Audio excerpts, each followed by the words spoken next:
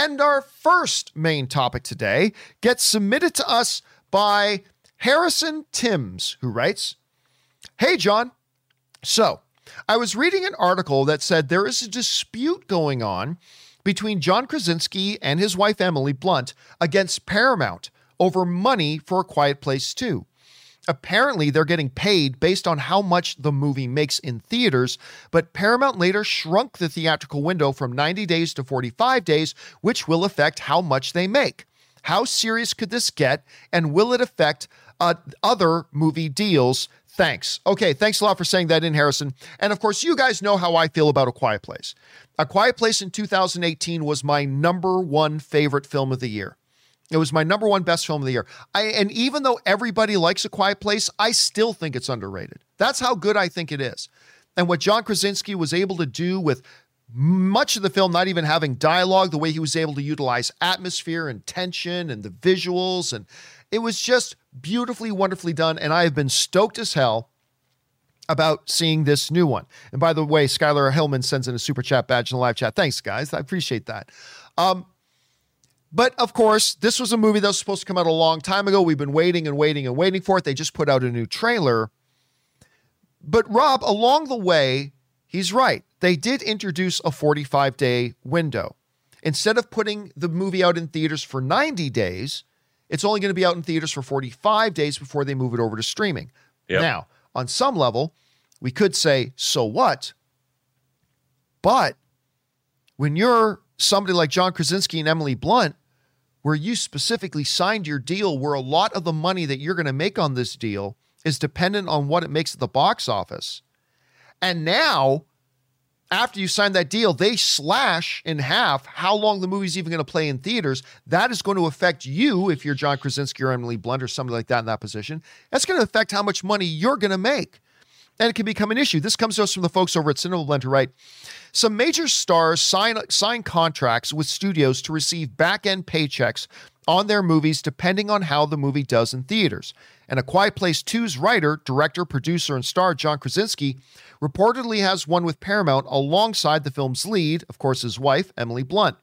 However, since the studio decided it will move the movie to its new streaming service, Paramount Plus, just 45 days after opening day, the husband and wife are allegedly asking for compensation, per Bloomberg's report.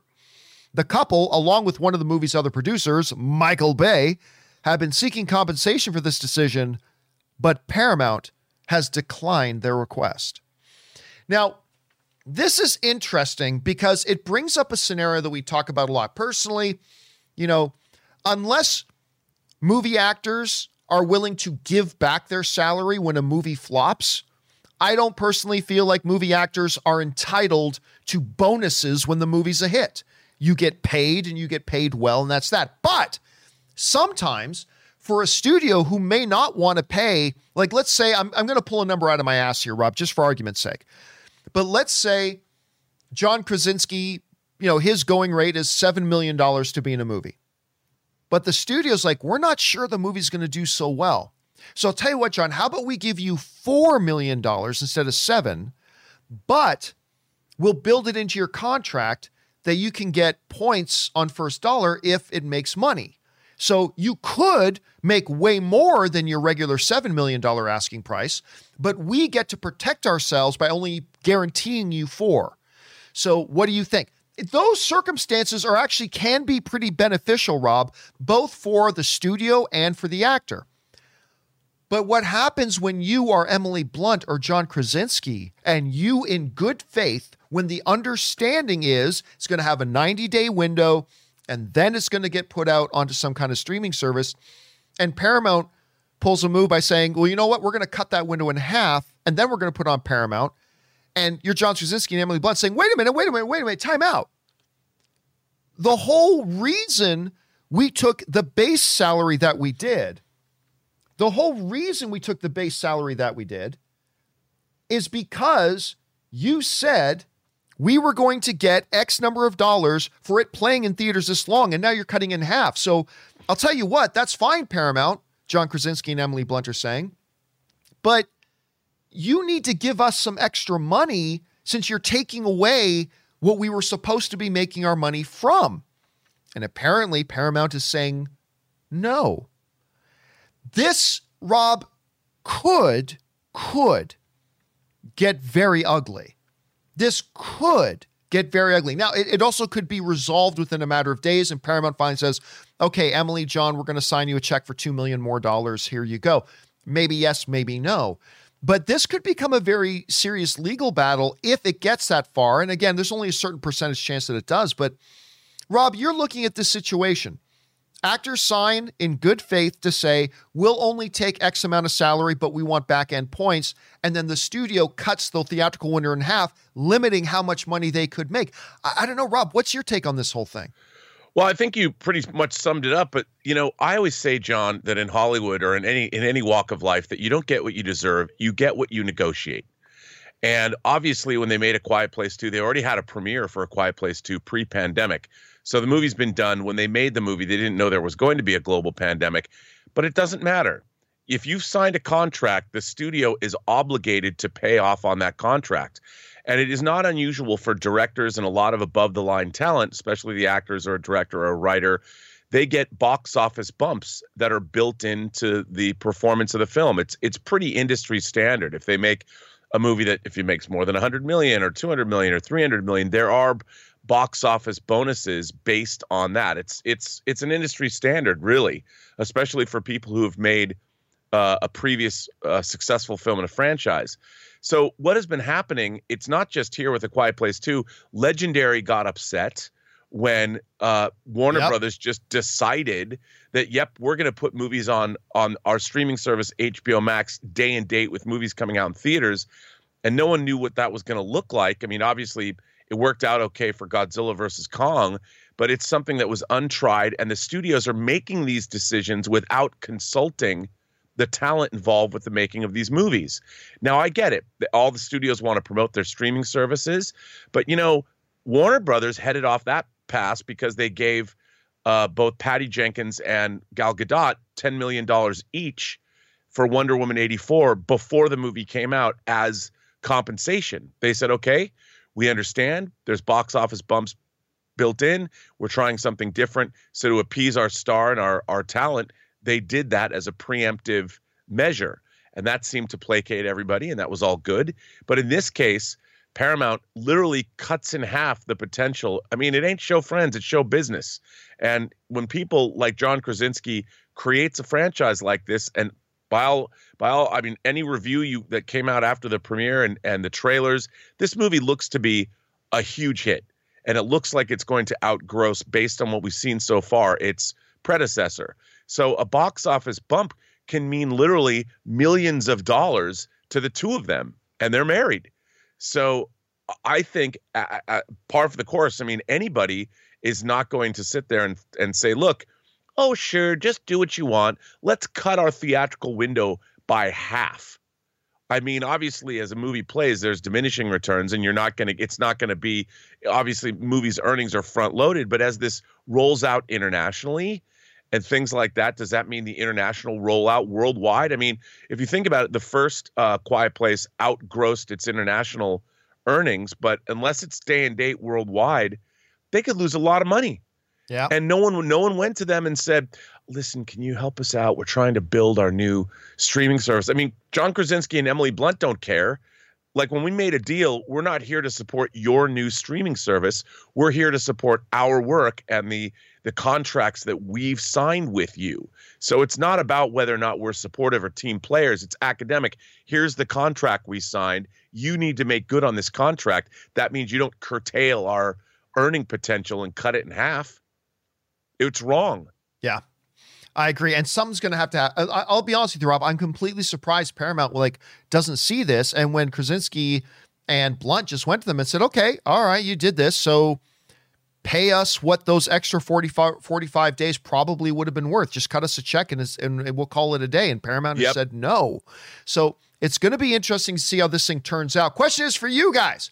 What do you think about this little turn of events? Who do you think's in the right? Personally, I think it's clear that it's Blunt and Krasinski. They're clearly in the right. They deserve to get paid. I mean, this is not what they signed up for. It is different from the deal that they had. Paramount is trying to play legal. What do you guys think about this? Jump into the comment section below and let us know your thoughts.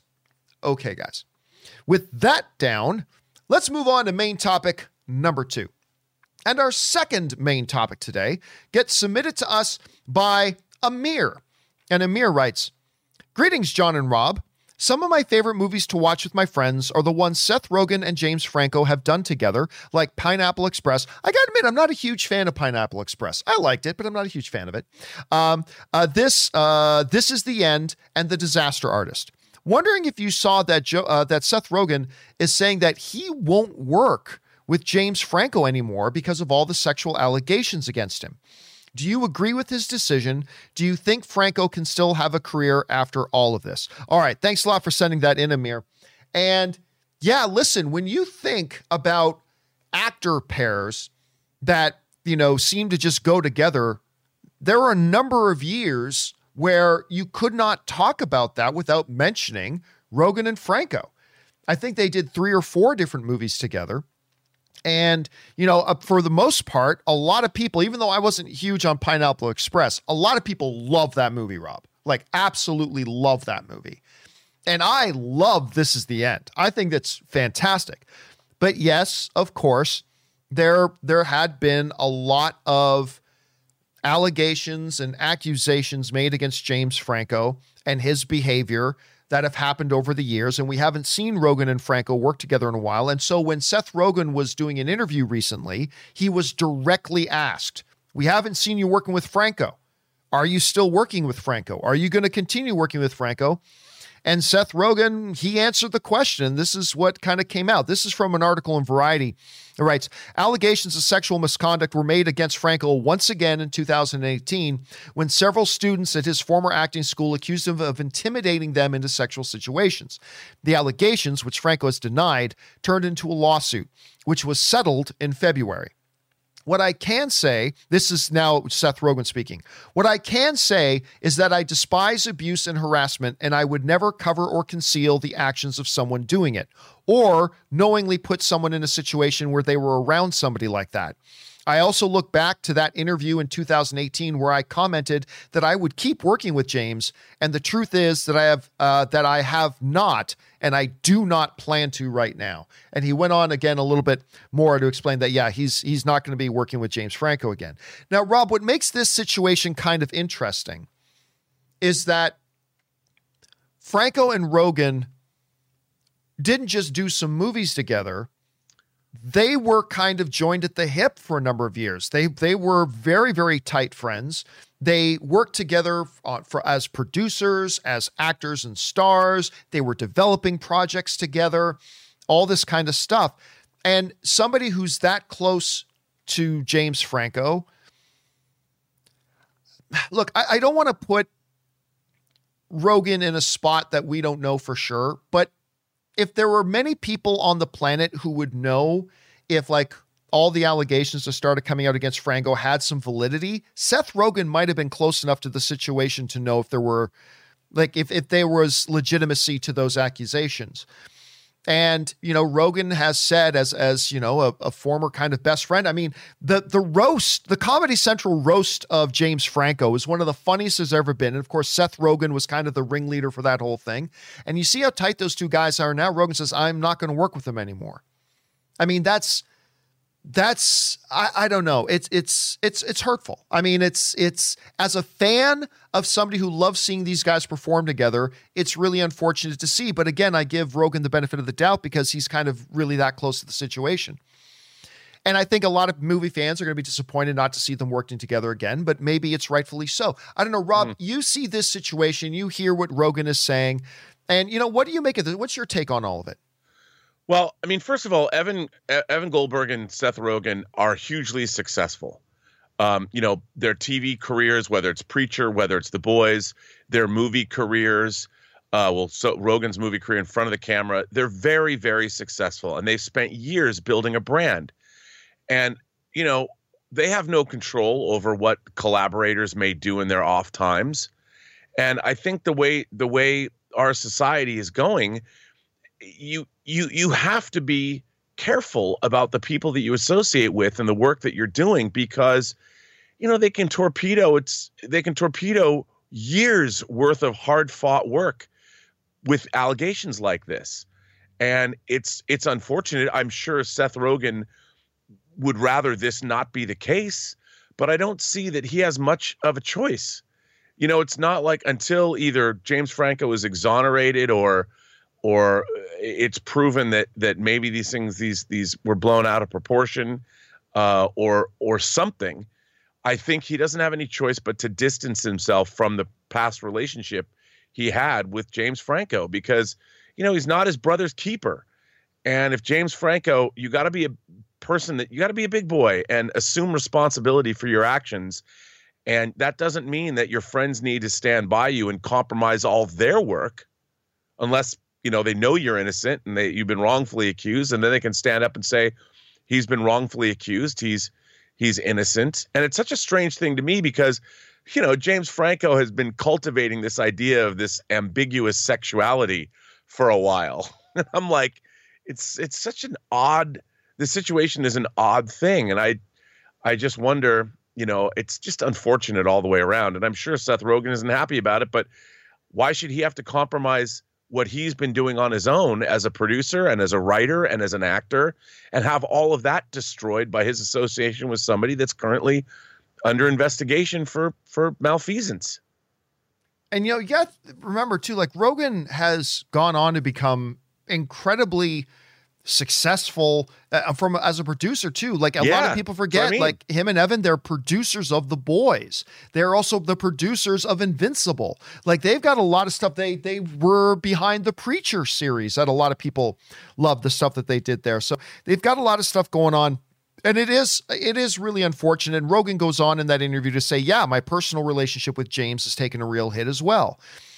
Because, and again, as somebody who's been that close to James, it's really interesting. Anyway, guys, it's an unfortunate situation because listen, I'm just strictly a movie fan.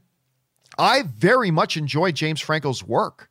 Me too. I think he's very gifted and very talented. So strictly as a movie fan, it's great to see. So it's really unfortunate to hear about, great to see his work, I mean, but so it's really disappointing and unfortunate to hear about a lot of the stuff. And then when you hear somebody who's as close to him as Rogen has been kind of saying, yeah, like I don't not believe the accusations against him and I'm really close to him. So I don't know. It's an interesting situation. Anyway, guys, question is for you.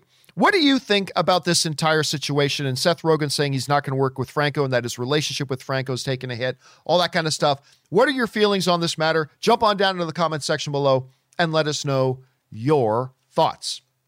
Okay, guys, with that down, let's move on to main topic number 3.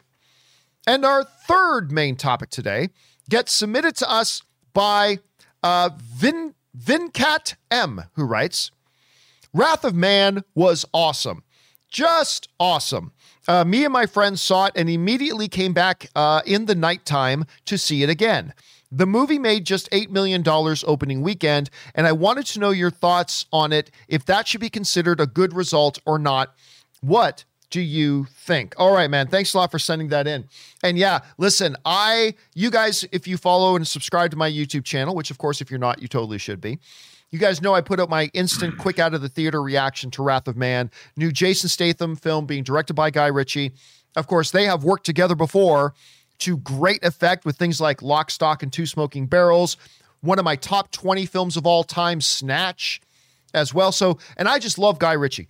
And Guy Ritchie has shown he can do other things too. He just did Aladdin, which I thought that was the strangest director choice, but it worked out great. And then one of my favorite films of last year, The Gentleman, which I thought was fantastic. So I went in, this movie was not what I was expecting, but damn, I had a good time with it. I thought this movie was really enjoyable. It was much darker than I thought it would be, but I had a thoroughly good time. It ranked out an A- cinema score. It looks really good, and it made $8 million. $8 million.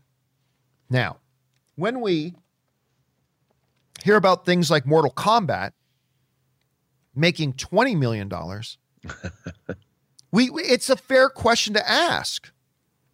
Is $8 million a good result for something like Wrath of Man? And I would actually say yes and no. On the yes side, you got to remember, Jason Statham, there was not a lot of hype going into Wrath of Man. This isn't a superhero genre sort of thing. There's no giant sharks in it. There's no giant robots destroying the city. And Jason Statham has made a lot of these smaller scoped little action films. And so I want to look at and compare to how has Wrath of Man done compared to some of those. So we go back and we look at things like Parker. It's kind of a similar thing, a small, less hype movie that kind of put out. Parker made $7 million in its opening weekend. Homefront, which, by the way, had James Franco. Homefront which a lot of people like, by the way, Homefront. But again, it was a smaller kind of hyped movie, not revolving around superheroes or giant sharks or whatever. It also opened to $7 million. The Mechanic, which I actually really like. And oh my God, Ben Foster's amazing in that movie. But so The Mechanic came out more of a little bit more of a higher profile, big actioneer kind of thing, made $11.4 million. So what I would say, Rob, when asking the question about, so is $8 million for something like Wrath of Man, when we are still in the tail end of a pandemic, when we still don't have theaters at capacity, when there are still a lot of people a little bit nervous about going back to the theaters, when you see it kind of averaging out with what previous Jason Statham films did that you could kind of categorize in the same vertical, it's actually not a bad result. It's actually not bad. However, the not such positive light about it is the fact that it was a $40 million film. Right. Now, actually, let me rephrase that. I've seen anywhere between 35 and $40 million is how much it cost, is what I'm kind of seeing it jumping around as to how much it costs. Now, worldwide, as of right now, made $8 million in its domestic. Worldwide, it's already made 25.7. So it's already made well over half of its budget in just its first little opening. So is it okay? I would qualify it as this, Rob, and asking, is $8 million a good opening weekend or a bad opening weekend for Wrath of Man? I'm going to say it's okay. I think it fits right into where those other films of his has opened. You still have to keep in mind the pandemic issues that go along with it. It has made well over half of its operating budget, and it's just its first weekend worldwide. So I'm not going to call it a hit. I'm going to say it's an okay opening, and maybe even a little bit better than I expected it to do. But Rob, I'm telling you, I loved this film. I really, really, it's not as good as Lock, Stock, or Snatch or anything like that, but I really thoroughly enjoyed this film. It's very dark. There's a great revenge element to it, not the film you were expecting to see, and I had a good time with it. Anyway, Rob, you're sitting there now, and you're looking at the box office results come in. You're seeing $8 million for it. How would you evaluate that if you're one of the studio heads there? Well, again, it would all be based. I'm on Box Office Mojo. They don't have the budget of the film reported, but to me, obviously, John, the success of a movie is always based on, well, how much did it cost and how much did they spend on the marketing of the film? But I think this is probably a pretty solid result. It opened at $25 million worldwide, and people really like this movie. The word of mouth on this film is very good, and across the board, I haven't seen anyone and people have been surprised by just how good it is. That's what I've seen. So I'm sure it might have some legs, especially internationally, because of its action content, and it's the kind of thing it probably is going to play well around the world. So I don't think this film was designed, it's not a $150 million movie that they expect to make $1 billion. And I mean, sure, every studio wants their movies to open bigger. Even if they make $500 million their opening weekend, the studio's like, well, we could have made 6. But so I think somebody will say, well, it opened soft, but they know that we're in this pandemic. So I would say this was a pretty good result, not a great result, but a pretty good result being what it is and being in the time that it opened. But then again, I could be wrong because it might have cost a lot more money than I thought. But you've seen it. I haven't. I'm dying to see this movie. The Gentleman was one of the last movies I saw before lockdown. I saw it with you. I'm a Guy Ritchie fan, as you are, and this looks like a little change of pace for him. But boy, it certainly looks like, and from what I've heard from you and others, that he knocked it out of the park. So I think he really, very different kind of Guy Ritchie film. I really enjoyed it. Again, $35 to $40 million is what I'm reading that they spent on it then. I really don't think they spent much in the marketing. I saw very, very little marketing for this film. So it's going to be interesting to see how it turns out. The question is for you guys. What do you think about Wrath of Man and its opening weekend? Did you have a chance to see the film? What did you think about it? I really enjoyed it a hell of a lot. And I actually think $8 million opening is okay, but maybe you guys think differently. What it is that you guys think, jump on down to the comment section below and let us know your thoughts. Okay, guys. With that down, let's move on to main topic number 4.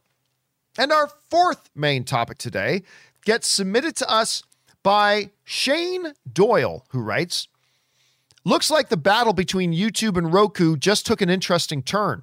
Since Roku has removed YouTube TV off their platform since they can't make a deal, YouTube just announced that YouTube TV will be added as a separate section on the regular YouTube app.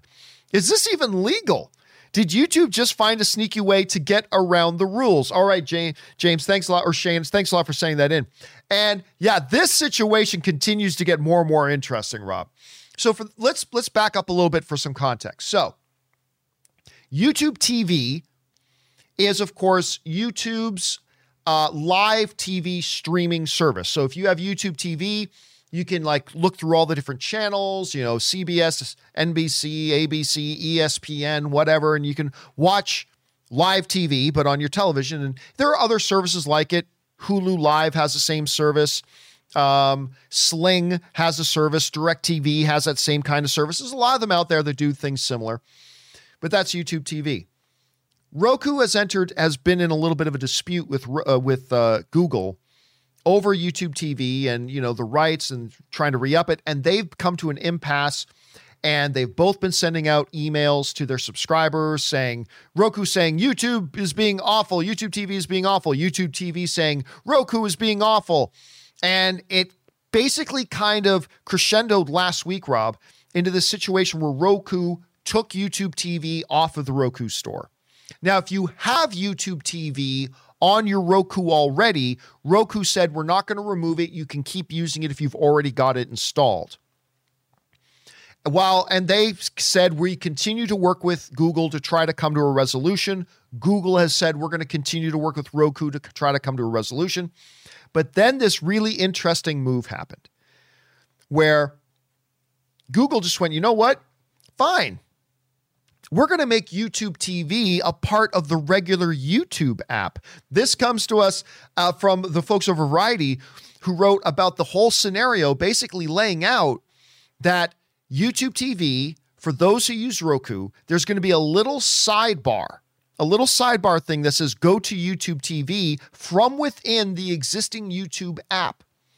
And you're going to be able to then open YouTube TV and use it as normal. Because what's Roku going to do, Rob? You think Roku is going to remove the YouTube main app? No. YouTube is the most used thing on any streaming platform. I mean, yeah, Netflix is up there, Disney Plus is up there, all that kind of stuff. But they're all way overshadowed by use of the YouTube app. Roku can't exist without the YouTube app on there, and they ain't about to take it out. And so Roku sent out statements saying, this is just another example of Google using its monopolistic predatory practices to take advantage of the marketplace. And YouTube TV and Google are saying, no, we still want to work with Roku. We want to work out a deal, all this kind of stuff. But this was a very interesting, sneaky move by Google to say, okay, you're going to take away the YouTube TV app? All right, we're just going to build the YouTube TV right into the regular YouTube app. How do you like them apples? Rob, listen, I'll be honest with you. I can completely see both arguments. I really can. I totally see where Roku is coming on this. And I totally see where Google is coming in on this as well. It is a dilemma that they need to get worked out. And both sides right now say they are continuing. They want to reach a deal. Both sides are saying they're continuing to negotiate. They got to figure this out, and they do need to figure it out. But still, it's interesting. And Rob, I don't think this is going to be live. We've been hearing about, friction between Amazon Fire Stick and HBO Max, between Roku and YouTube. And I don't think this is over, Rob. You and I did, a story last week where we talked about we could totally see a future where all the streaming services just put their own devices out that say, hey, if you want to watch our service, you got to use our device.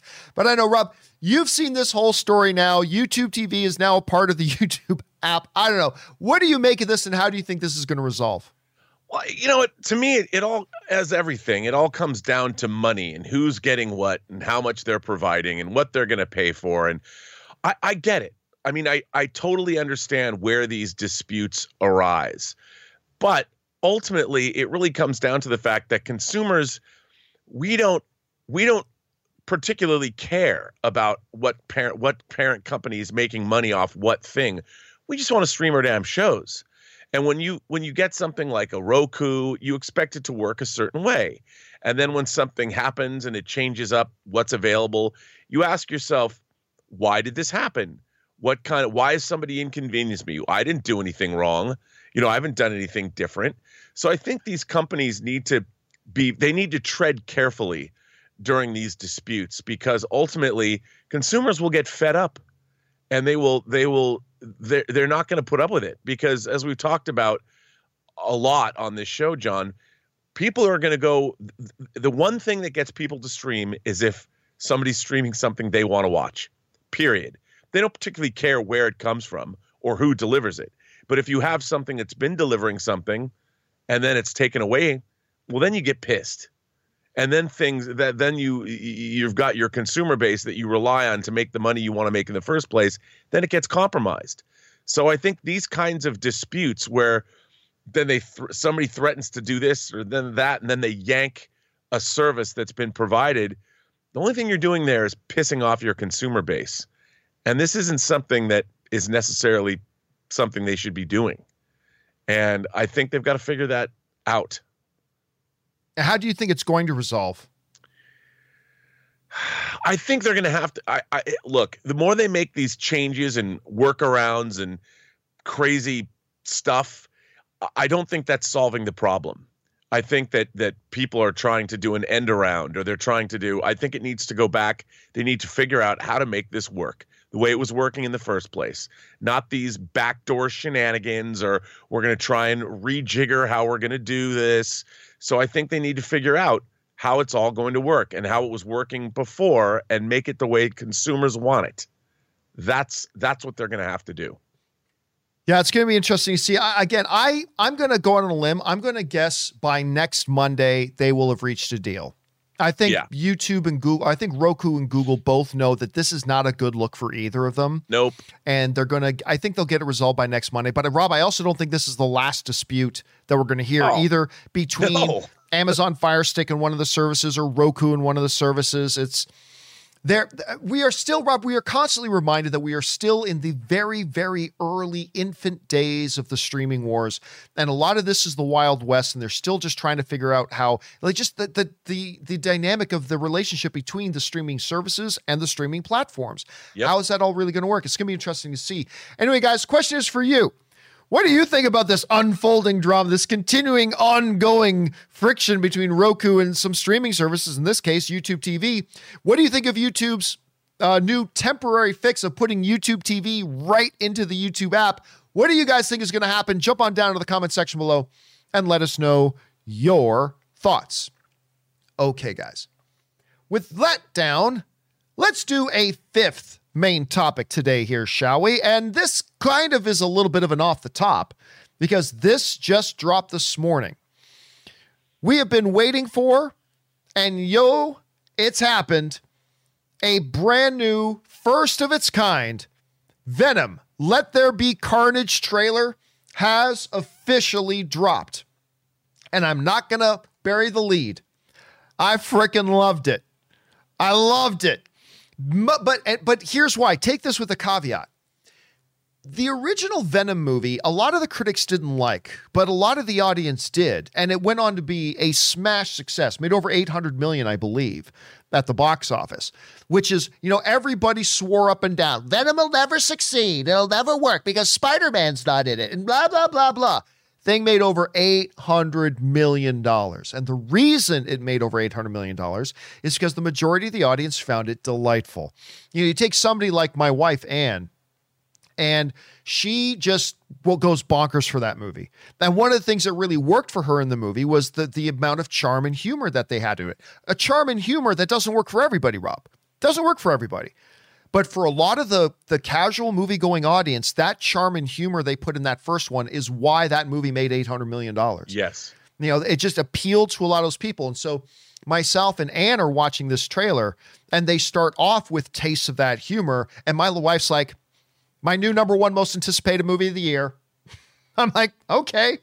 And I thought the trailer was really good. I think they showed a really nice balance, if you will. I think they showed a really good balance between, you know, that charm and humor that they had in the first one, but also saying, hey guys, hey, this is not just going to be, let's laugh along with Tom Hardy 2 hours. Right. There's also carnage in this thing. And they gave us, just as a good first trailer, and only a first trailer, they gave us great glimpses of the carnage we're going to get. I was surprised they actually showed the dude in the execution chair as they're about to put him to death. And then you see the red come out and block the poisons from going in, and then the freaking out. And, you know, I think a lot of people, all of us, have been very excited about Woody Harrelson playing Cletus. I think there could be something very good there with that. So I got to say, for me, I know it's not going to be for everybody, but what is interesting, though, when you go over to the Venom trailer, right now, it's got an over 99% approval rate at the moment. So the movie-going audience seems to be really liking this. It has 1.8 thousand dislikes compared to 208,000 likes at the moment. So it's running over a 99% clip right now. So again, it just seems like the general movie-going audience is responding to this. They're liking what they see. I like it. But Rob, just like the first movie was not for everybody, and they clearly were saying, what worked for us in the first movie, let's bring that over into this one. What I said to you before the show started was, I have a feeling that people who enjoyed the first Venom movie are really going to like this trailer. And for people that the first Venom movie didn't quite work for them, I'm not so sure that this trailer is going to work for them either. That's kind of my take on it. But anyway, Rob, you saw the first trailer. How do you see people responding to it? How do you respond to it? What are your thoughts? Well, obviously, I think Venom was an unexpected hit that people really dug. And I have to say, I mean, it opens with, I wouldn't have thought that a trailer like this would open with somebody making breakfast. In this case, both Tom Hardy and Venom making breakfast together. And clearly Venom's now a part of the neighborhood. Everyone seems to know him, you know, and I have to say it was amusing. It wasn't exactly what I had thought they would lead with, but I chuckled. Like, you know, I thought it was funny. And then we see glimpses of action and things. Obviously, the CG is going to be further refined and things like that. But I think this kind of, it captured the spirit of what we're going to get. You know, yeah, I agree. And I can't deny that. Look, I know you love the trailer. I thought it was long on goofiness, but it made me want to see it. I was like, all right, I'll watch this movie, because I didn't expect to chuckle as much as I did with that opening. And they spent a lot of the trailers, that making breakfast scene, you know, more than you would normally expect from a first teaser, a first look. But I was intrigued. I laughed and Carnage. I can't believe we're getting a Carnage and Venom movie. Honestly, just all right. I'll watch this. But I think think I will. The key here, Rob, is going to be, I mean, look, appeal to the people that love the first movie. Hey guys, listen, that charm, that humor that you liked in the first one, we've got it. Like when I can't remember the name of there was Mrs. Kim or Mrs. Lee that runs the convenience store, and she says, the chocolate is late, and all you hear is Venom voice. No.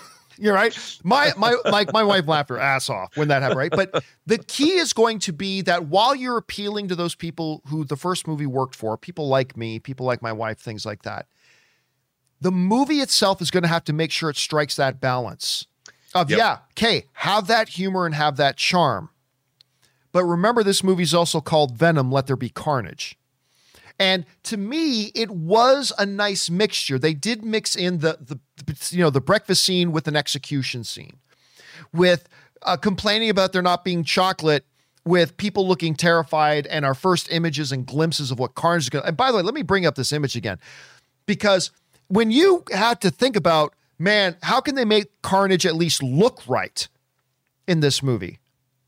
They seem to have gotten that. I mean, I don't hear a lot of people complaining about the look of Carnage. So the Carnage at least hits a good look. And Rob, I think if, and this is the big if, and this will determine whether this movie's really successful or not, I think, if they can strike that balance of the charm, the humor from the first film that people really liked, with a lot of the visceralness that a lot of people are looking forward to with a Carnage being in it, if they can strike that balance, this is going to be another, I mean, COVID and the theater industry being where it is notwithstanding, but instead of $8 million, let's change the bar to maybe like 650. This could be another $650, $700 million smash hit for them going into it. But to me, the key is being able to hit that balance. Rob, what do you think the key for this Venom project is going to be, now that you've taken a peek at the trailer, for this thing to really work once it actually opens? Well, I mean, I think it has to. There's a certain expectation by bringing a character like Carnage front and center along with Venom. This has to provide viciously bonkers thrills, and whatever battle between these two characters is the result, it's got to be pretty over the top, and it has to be lots of fun. I would imagine many people die. There's lots of destruction of some kind, and it's going to have to, I mean, it's almost got to be, in a way, this is going to seem strange to say, but I love Beverly Hills Cop.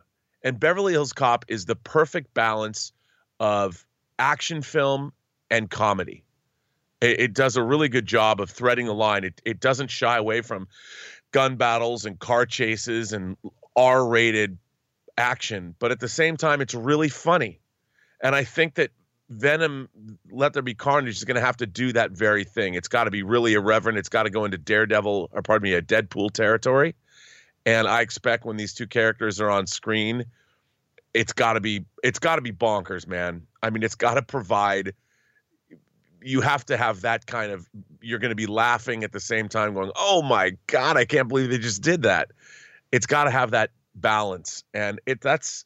If anybody could do it, I think Andy Serkis can, because I keep thinking about the Gollum Schmeagol scene in Two Towers. Yeah. And if he can bring that thing, whatever he was doing in the performance when he's talking to himself, because that's kind of the appeal. Venom has a lot of Gollum in it. Yeah, that dichotomy is going to be really key. Yeah, it's going to be really, and I think Andy Serkis, from just looking at this.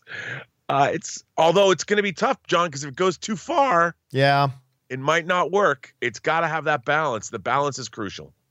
So, guys, the question is for you. What did you think about the Venom trailer? Right now, it's holding a 99.1% approval rating so far. But again, it's much like the first film that wasn't for everybody and didn't work for everyone. Maybe it didn't work for you. But overall, I think there's a lot of props. And we got to remember here, Rob, this is still just the first trailer. This is just trailer number 1. They just gave us little glimpses. I'm looking forward to seeing what else we see along the way. Questions for you guys. What did you guys think? What do you think is going to be the key? If this thing's going to be as successful as the first film, what do you think the key to that success is going to be? I think it's striking the balance between the humor and the visceralness. What do you guys think is going to be? Jump down into the comment section below and let us know your thoughts. Okay, guys. With all that down now, let's move on and start taking your live comments and questions. And once again, if you want to get in a live comment or question on the show, simply use the tip link in the description below. You can just click on it there, or you could enter it in manually at streamelements.com/movieblogtv/tip. Again, you'll be getting your comment or question on the show if it's appropriate to use on the show. And of course, you're supporting the channel as you do it. And all of us here at the John Cabus Show, thank you guys very, very much for that support. Okay. Let's get over to it, shall we? And we're going to start taking your live questions. We're going to start things off with, I got to go back down to the bottom here. Here we go.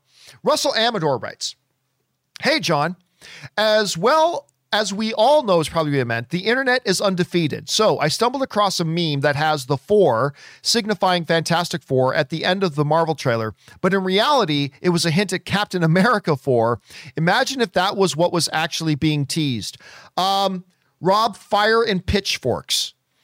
If it turns out that little Fantastic Four logo was really just a joke, and it's actually a foreshadowing of Captain America 4, the Disney offices in Burbank will be besieged by very, very angry fans.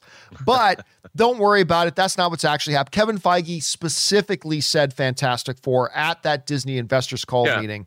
So that is still there. Rob, speaking of Fantastic Four, though, one of the only movie that didn't have a date attached to it in that Disney going back to the movies trailer was Fantastic Four. I'm thinking it's going to come out in, third quarter 2023. Do you think it could come out then, or do you think it's going to push to 2024? I think that's probably a good bet because, they've got these movies down to a science in terms of I don't think you're going to have to necessarily wait 2.5 years. I think that late 2023, I think we can expect. I mean, we're only in the 5th month of 2021. So if they announce, I think we're going to have an announcement at least by the end of the year. I wouldn't be surprised if Fantastic Four goes into production early to mid 2022 for release in 2023. That's what I would expect. I agree. All right, next up, we've got the Wakandan Forever rights. Unbroken, bare knuckles boxing documentary. It's free on YouTube. Is that the one about the Irish clans? If it is, I've seen it. I was enthralled. It reminded me of the good old days of early UFC. That is my favorite era. It takes a different type of person. I know you train MMA. Would you ever fight with no gloves? No.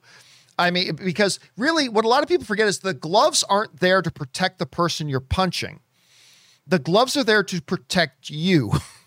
Like, they're to protect you from busting open your fingers and your knuckles and all that kind of stuff. So no, if I was in if we were doing something like that, no, I would not. I don't think many people would. I mean, yeah. And by the way, if it is the same documentary I'm thinking of, Unbroken, about the Irish clans who have had blood feuds for hundreds of years, it's actually really pretty interesting. You might want to check it out. All right, next up, Casey McNatt writes, hey, John, long time no see. Last night I went back to the movies and actually got to see Scott Pilgrim versus the World in a Dolby theater. That movie is so fun every time I see it. Also saw Mitchell versus the Machines, a lot better than I was expecting. Yeah, when Rob, and my friend Ryan, we went to go see Wrath of Man.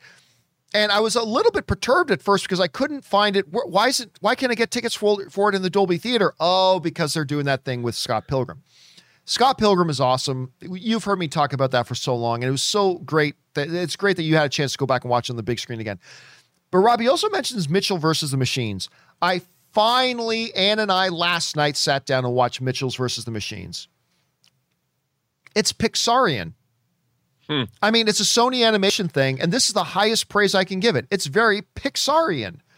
I'm not talking about the animation style. This is a movie that has incredible humor, great heart. It's got actual tender moments. It's a beautifully and wonderfully done, fun, entertaining ride of a movie. I really enjoyed it. Now, if it were a Pixar film, would I say it's in the top, 5 Pixar films? No, but it's very good. It's very, very good. And for those of you who haven't seen it, I'll just say this one line, and I'll say, watch for it in the movie. Oh no, it's the lavender one. She's found us. For those of you who've seen the movie, you know what I'm talking about, and I laugh my ass off. When you see it in the movie, you'll know what we're talking about. I really enjoy it. Rob, I don't know, have you had a chance to see this Mitchell versus the Machines yet? Because everybody's talking about it. Have you had a chance to watch it yet? No, but again, it's one of those things where word of mouth has made me interested in seeing it because it's been getting such praise. It's really, the basic premise is it starts with, this young girl and her family, and the girl is getting ready to move away to the West Coast of Los Angeles to go to the California Film School. And she's got a dream of being a filmmaker, and a robot apocalypse breaks out. It's really good.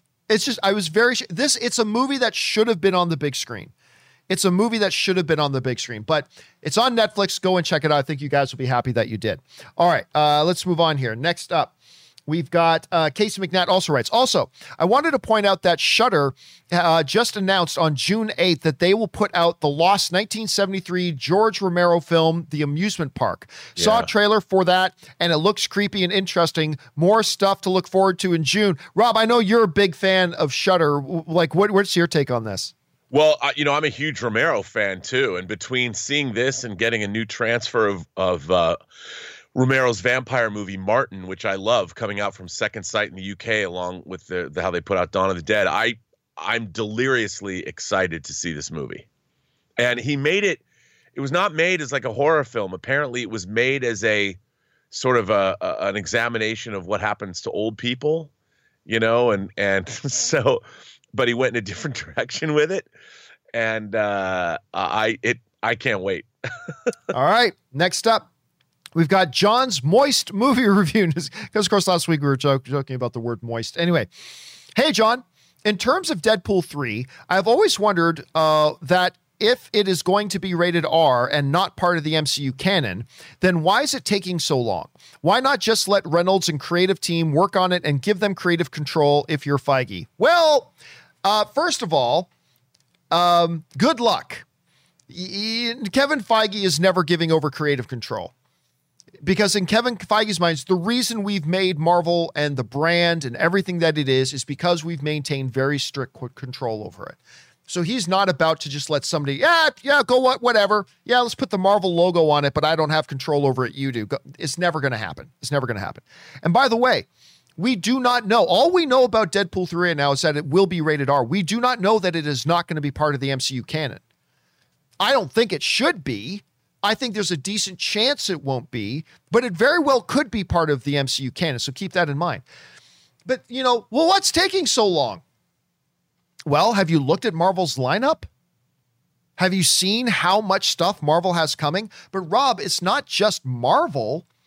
Do you know how much stuff Ryan Reynolds has coming? A lot. He just finished Red Notice. He's got this thing called, let me look at something parenting with the director of the Paddington movies, which are fucking amazing. The Paddington movies. Pardon my French here. Let me just look this up here. It's called the Adam Project. I believe that's it. No. It's called the Everyday Parenting Tips. He's got a movie coming out with the director of Paddington and Paddington 2 called Everyday Parenting Tips about how to parent your child when there's a monster apocalypse happening, which looks amazing. He's got his Clue movie that he's working on with a couple of guys as well. They're still developing that. He's doing a Christmas Carol movie with Will Ferrell. He's doing that. Then he's got this other thing called the Adam Project, which I was mentioning before. Rob, a movie, if you're also involved in the behind the scenes stuff on it, a movie can keep somebody occupied from 8 months to 2.5 years. Ryan Reynolds has Red Notice coming up with this, Adam Project, Everyday Parenting Tip, Clue, Christmas Carol. So it's not just Marvel. It's also Ryan Reynolds' dance card is very, very full right now. So yeah, we may not see a Deadpool 4 until late 2023, 2024. I don't know, Rob, how do you see this thing shaking out? And where do you, is it understandable that we haven't heard anything yet? I think so. I mean, when did Free Guy get moved to? It's still this summer, right? Did it get moved to this? I think it's in December now. I'll look it up, but I think it's December. Yeah, I mean, I just the guy's unstoppable, and how many Mint Mobile ads is he going to do? August 13th. August 13th is when it's scheduled to come out. Yes. Yeah, and how many Mint Mobile ads is he going to do? I mean, he's the guy. Look, we're in a Ryan Reynolds era. And I think when you've got that moment, you have to seize it and make of it what you can, and he certainly is. And good for him. I mean, and what I really like is the diversity of projects. And when I say diversity, the different kinds of movies that he's looking to make. The Hitman's Bodyguard's Wife or whatever. I can't wait to see that. I mean, that looks good. And I like the first one. And I'm a Ryan Reynolds fan, so yeah. I'm all for it. And you know what I'm going to say next, right? Good Canadian kid. Good Canadian kid, Ryan Reynolds. Yeah, very busy. Hitman's Bodyguard's Wife coming out. Free Guy coming out. Then he's got like 4 other projects that are already on the tablet, and then he's got Deadpool 3. So it still may be a little while. All right, what's next? Next up here, we've got Tim Tracy writes, okay, John, hopefully this isn't a dumb question, but I live the Fast and the Furious franchise and all their ridiculousness, but a new clip that just came out of the stunts they performed in the movie, the magnet stunt in particular, they show being done practically. Why add the CGI and make it look fake? Just a curious question. Thanks, and bring on the ever-loving Filthy. I know that Rob, I got an email from the publicity department saying, hey, we've got this new kind of behind-the-scenes thing look at some of the stunts are done. I haven't watched it, though, to be honest with you. So I don't know, but clearly they felt that the CGI was required to make it look the way they wanted to make it look. Although I haven't seen this little snippet. Rob, have you seen this little behind the scenes? How would you answer Tim on this? Well, I mean, here's the thing. When they're doing things practically, like sending a car through a wall, like through it with a magnet, there's a lot of work that needs to be done. A lot of the time you have to remove pulleys, or you have to remove things that are launching cars in the air, or there's still a lot of CG to use. And I think the best way to do it is, well, I mean, it's really hard once you've done something that's outlandish to make it look perfect, because we know what the real world looks like. And you might have a shot that's beautifully executed. It's a physical shot that's augmented with CG, but there's just something about it that, in the real world, that could never happen. And it could be the best special effect in the world, but the actual thing that's happening, your mind will tell you that, no, that's not real. And so I think a lot of when people say, oh, it's bad CG, I think a lot of the time that's kind of what they're responding to. But then a lot of the time there's just bad CG. But right. I think with that behind the scenes, footage of what they're doing, I mean, it's got cars being launched into the air by different methods, and you realize that there's a lot of practicality that goes into these Fast and Furious movies, but there's a lot of CG augmentation that happens. I mean, the more real they can keep it, the better off it is, but it's still a really hard thing to do. All right, next up. Mark Hansen writes, hey guys, have you seen the Hulu trailer for Marvel's MODOK? It has a very robot chicken look to it. It really does. I'm interested. We need some good comedies to bring the funny with the new year. Love Patton Oswalt. Patton Oswalt is a national treasure, in my opinion, Rob. As simple as that. I'm going to admit, I was charmed by the trailer. I liked it. I didn't love it. It looks like it could, because that styling can be very hit and miss. Like even just Robot Chicken itself. Sometimes I will roll on the floor laughing myself sick, but I can also watch 15 minutes of it and not chuckle once. So the style itself can be hit and miss. Rob, what did you think about the MODOK promo? I mean, dude, I just can't believe they've made a MODOK series, and I look at it, I'm in. I hope it's great, I haven't seen it. It's not on yet, is it? Or is it? I don't think so. Yeah, I don't think it's on. I mean, I'll watch it just because I think they've really embraced the idea of how ridiculous the MODOK character really is. I mean, it's a perfect case of like, if you were to translate that into live action, could you ever make that work? Yeah, I don't know. I don't know. But I think that they've done it in the only way possible. And look, I'm there for it. It looks pretty hilarious, and it's MODOK. You know who would have loved to see a MODOK series with stop motion or whatever? It would have been John Schnepp. Oh, absolutely. He would have gone crazy for that. He would have loved that they made a MODOK show. All right, let's move on here. Next up, we've got Scott Pilgrim writes, hey, John, longtime viewer, first-time tipper. Thank you so much, Scott. Respectfully, I think you are dead wrong with your recast T'Challa take. Well, no, I'm absolutely right about that. Just putting that out there. Anyway, really, picture the first trailer and John Doe is yelling Wakanda Forever and interacting with Shuri and the gang. It wouldn't feel right. So what? Of course it wouldn't feel right. At first, in the first trailer, the first time we see somebody else as T'Challa, of course it wouldn't feel right. Well, Rob, do you remember the first time you saw, was it Gambon who playing Dumbledore? Yeah. Instead of Richard Harris. Instead of Richard Harris? Like, of course, the first time you saw somebody else as it, of course it doesn't feel right at first. 100%. The first time we saw, who replaced Clarice in the second Hannibal movie? It was Julianne Moore. Julianne Moore, right? With the first time we saw Julianne Moore playing Clarice in the first trailer, like, at first, of course, that doesn't feel. For people who grew up with Pierce Brosnan as James Bond, the first time we saw some Daniel Craig guy as Bond, of course, that doesn't feel right. I mean, the first time we saw, Don Cheadle as Rhodey instead of Terrence Howard, at first, it doesn't feel right. Of course, it doesn't feel right at first. But you don't say, you know what? The first trailer we do when people first see somebody else's T'Challa won't feel right. Well, better throw the character away then. Better throw away T'Challa. Just toss the whole character out. Might as well. That's not why you don't do that. That's not why you don't. Now, listen, I won't go into my whole thing. I've already laid out my complete manifesto about why it would have been the absolute correct and right thing to do to recast the character T'Challa.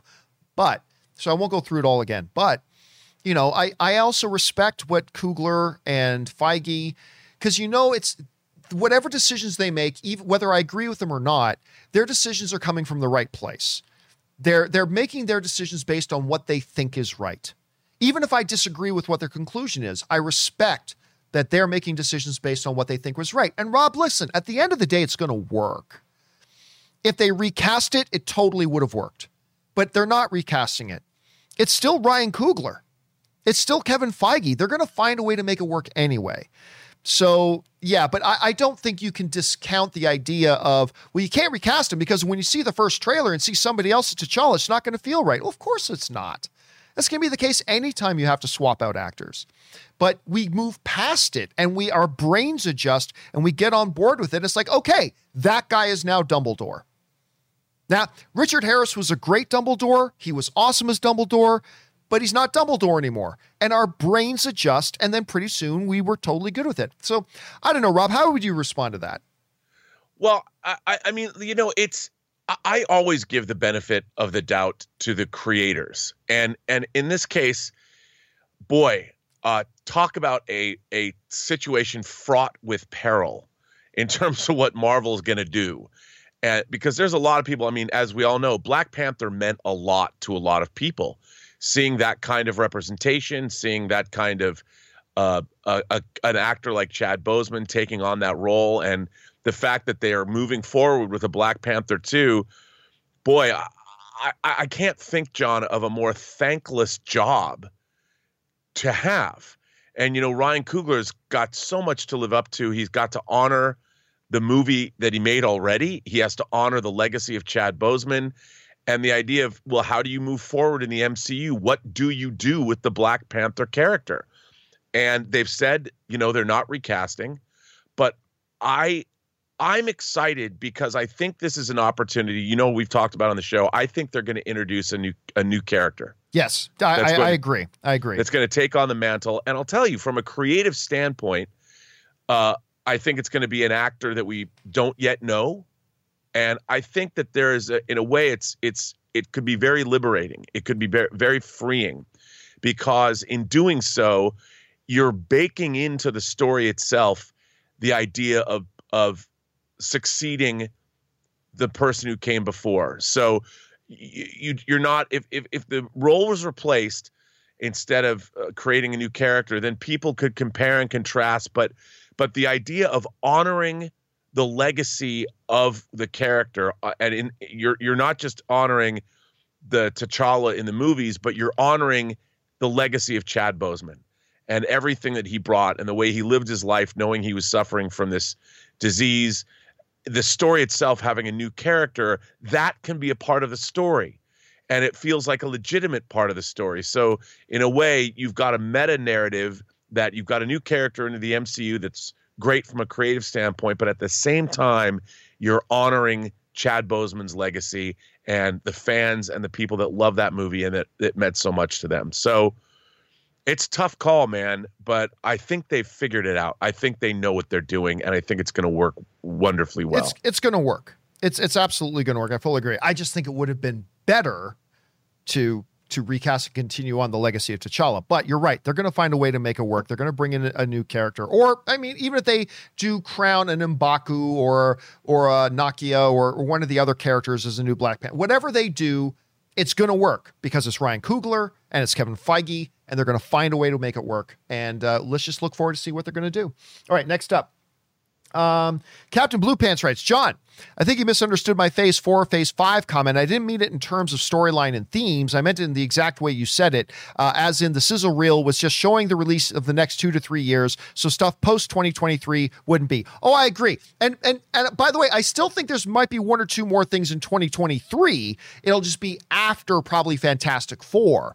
So if that's what you meant, I wish you had worded it that way. But yes, with that, I completely agree with you on that, Captain Blue Pants. All right, Scott Pilgrim writes, opinion on Scott Pilgrim and Dolby Cinemas at AMC. Really think the movie was ahead of its time visually, so I think it's really fitting to get it out in that format. Listen, I had never understood. I remember the first time I saw Scott Pilgrim versus the World. I saw it at Comic-Con. They did an early screening for it there. And it's one of those times that I thought, oh my God, everybody's going to love this. I mean, obviously that's hyperbole, not everybody, but for the most part, everybody's going to love this. I've always been shocked to hear about how many people did not like Scott Pilgrim versus the World. I thought it was awesome. I loved that movie. And you're right. I agree. I think it was a little bit ahead of its time. Anyway, Rob, what are your quick thoughts on it? Do you feel like Scott Pilgrim was ahead of its time, or I don't know, was it perfect for its time? I don't know. What do you think? You know, we just covered that. I just did an episode of our Whining About Movies on Scott Pilgrim celebrating its anniversary. I think it's a beautifully made and beautifully cast, but deeply flawed movie. And I think the flaw in it is it becomes very one note. And it disappoints me because I felt this when I first saw the movie opening weekend, and I felt it watching it again now. It's so beautifully made. Edgar Wright directed the hell out of Scott Pilgrim. There's so many interesting flourishes and transitions and just cool stuff. But the X's, the 7 evil X's, you never feel that there's anything really at stake. And Scott Pilgrim, he doesn't particularly lose anything. And during these battles, he just wins every one of them. So I think the film has a certain level of monotony in it. But again, it's also a ground zero generational movie. There are people, I think, that embraced it. The combination of graphic novels and video games and movies. I mean, I think for the people that saw it at a certain age, Scott Pilgrim is like as important as, say, a John Hughes movie like The Breakfast Club was to youth audiences of 1985. I think the audience that embraced Scott Pilgrim in 2010, I think it's a watershed movie for them. And while it didn't work as well for me as I would have hoped, I still, watching it again, revisiting it, it's a beautifully made film, and I certainly respect the craft that went into it. I just wish there were more emotional stakes. All right. Next up, of course, obviously, I disagree. I loved it. I thought it had all of that. But there are a lot of people who agree with you on that, Rob. Like a lot of people who agree with you. All right, next up. Night Train writes, as an African-American, I can also agree I don't need a black Superman. We already have one in DC. His name is Icon. A lot of people have been talking about Icon lately. Bring in the Dakotaverse characters. Diversity can be organic instead Warner Brothers chooses to pander. Listen, let me address this for a second.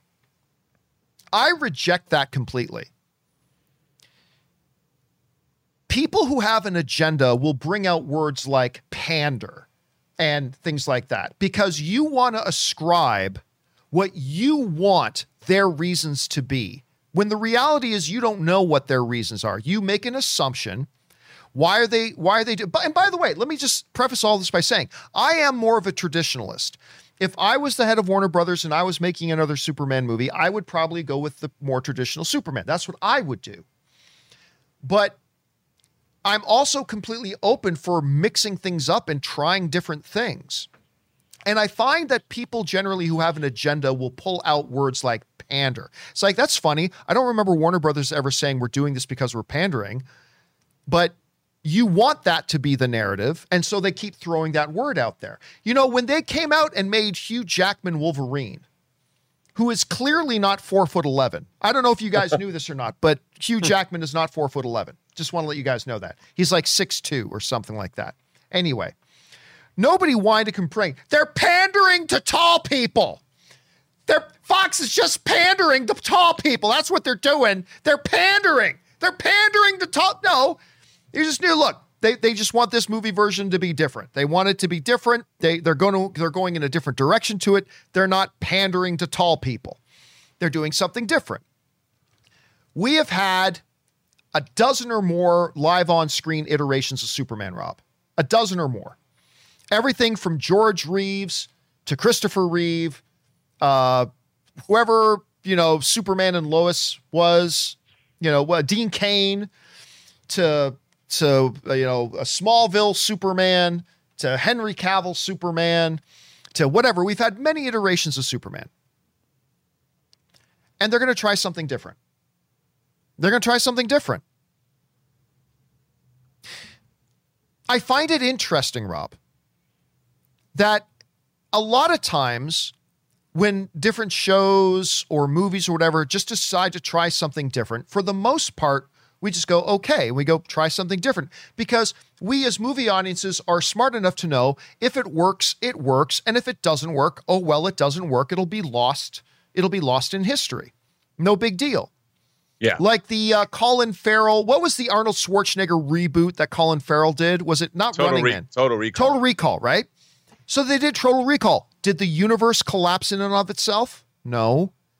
It came, it didn't really work for most people, and it just disappeared into history. No big deal. Because we as film fans are smart enough to know if they want to try something and they want to do a remake, and they remake The Fly and it worked, and it's like one of the great sci-fi epics of all time. And if it doesn't work, it doesn't work. No big deal. It goes into history. But man, some people, when one of the things you want to try differently involves race, particularly if you're moving a white character off of being a white character, I just find it odd that so many people lose their skulls over that. It's like it presses a button in some people. Like, again, to me, if I was heading Warner Brothers, I would do the more traditional Superman. I would probably make a white Superman. That's probably what I would do. But I'm also, intelligent enough to know that, hey, we've had, a dozen incarnations of Superman. They're going to try to do something a little bit different. And if it works, fabulous. We'll have a great new Superman movie. And if it doesn't work, okay, it didn't work. We forget about it and we'll move on to the next iteration of Superman. But I find it really interesting, like people losing their minds over an aspect of Superman that is not important at all to who and what Superman is. And I just find, and then, they start pulling out the trigger words, pandering, and this, and these trigger words start to come out. And it's like, guys, it's just a movie. They're going to take something that's been done the exact same way for a long time, and they're going to try something a bit different. And if it works, we can celebrate. And if it doesn't work, we ignore it and it passes on into history and they'll move on to something else. I just find it funny that when it comes to black and white, though, I just see people losing their minds, like losing their minds. Me, I'm like, I would have done it different, but okay, they're going to try something cool. Let's see how it works. Let's see how it works. And if it sucks, it sucks. Who cares? I don't know, Rob. You've taken a look at that. I mean, we've been kind of marinating in this now for months, but I don't know. Yeah. Where are you at right now on this? Well, I'm with you. I'm like, give me a great character and tell me a great story. Period. That's what I'm interested in. Now, however, the filmmakers behind this are inviting these questions because they have decided to swap out a character that was conceived of in a certain way and portrayed a certain way many different times. And they've decided to not make him Asian, not make Superman a woman. They've decided to make the Superman character a black Superman. And they found Ta-Nehisi Coates, who is a firebrand writer, to write the script. So clearly they are not just swapping out the character. They're specifically addressing what it means to be black. that's what it's going to be. Otherwise, why else would you swap the character? You can't not address these. And getting a writer that is known for his racial views, Between the World and Me, by the way, is a book that I've read of his, which I quite liked. And they have opened themselves up to this kind of criticism, and they know they have, because that's what they're trying to do. And my whole thing with it is I'm all for that, because, you can't not gender or race swap a character unless you're going to effectively delve into some reasons that made you want to swap the character in the first place. And I'm like, okay, you want to do a Black Superman story? There's a lot that I could see would be really interesting. So you've got Krypton, right? The people say Superman comes from Krypton and he just happens to be black. Well, what happens when he lands in Kansas? I mean, and he's never had to deal with racism because they didn't have racism on Krypton. And this character is the most powerful person on Earth. And yet the very place, the very land that he's landed in has had these racial issues for hundreds and hundreds of years. And he's like, I don't know what you people are talking about. What's your deal? Like, I'm from Krypton. I don't know what your problem with race is, but how does my skin color have anything to do with the fact that I can destroy all y'all? And I think there's a really interesting story. I mean, there's nothing wrong. We'll watch a movie like 12 Years a Slave and be completely affected by it, completely moved by it and horrified by it, and it'll win Best Picture. Nobody says anything. But you could really delve into some really interesting issues where what happens if the savior of mankind comes to Earth and a large majority of the population might dislike him simply because of the color of his skin. And the same is true, like we saw it in Star Trek when there was in the end of Enterprise, there's an episode about a human Vulcan hybrid baby. And there was a bunch of people on the Earth that believed we have to keep humanity pure, and we can't let human blood be mixed with Vulcan blood, and this is interesting stories. These are the way that science fiction, fantasy, and horror can reflect back on our world in an allegorical way. And I think I'm interested to see the kind of story they're going to tell. They might not even address the issue at all, which I think would be a shame, because that way, what are you saying then? Why did you swap the character in the first place? But it would be, I think, a really interesting way to examine and look at our world now, our world today.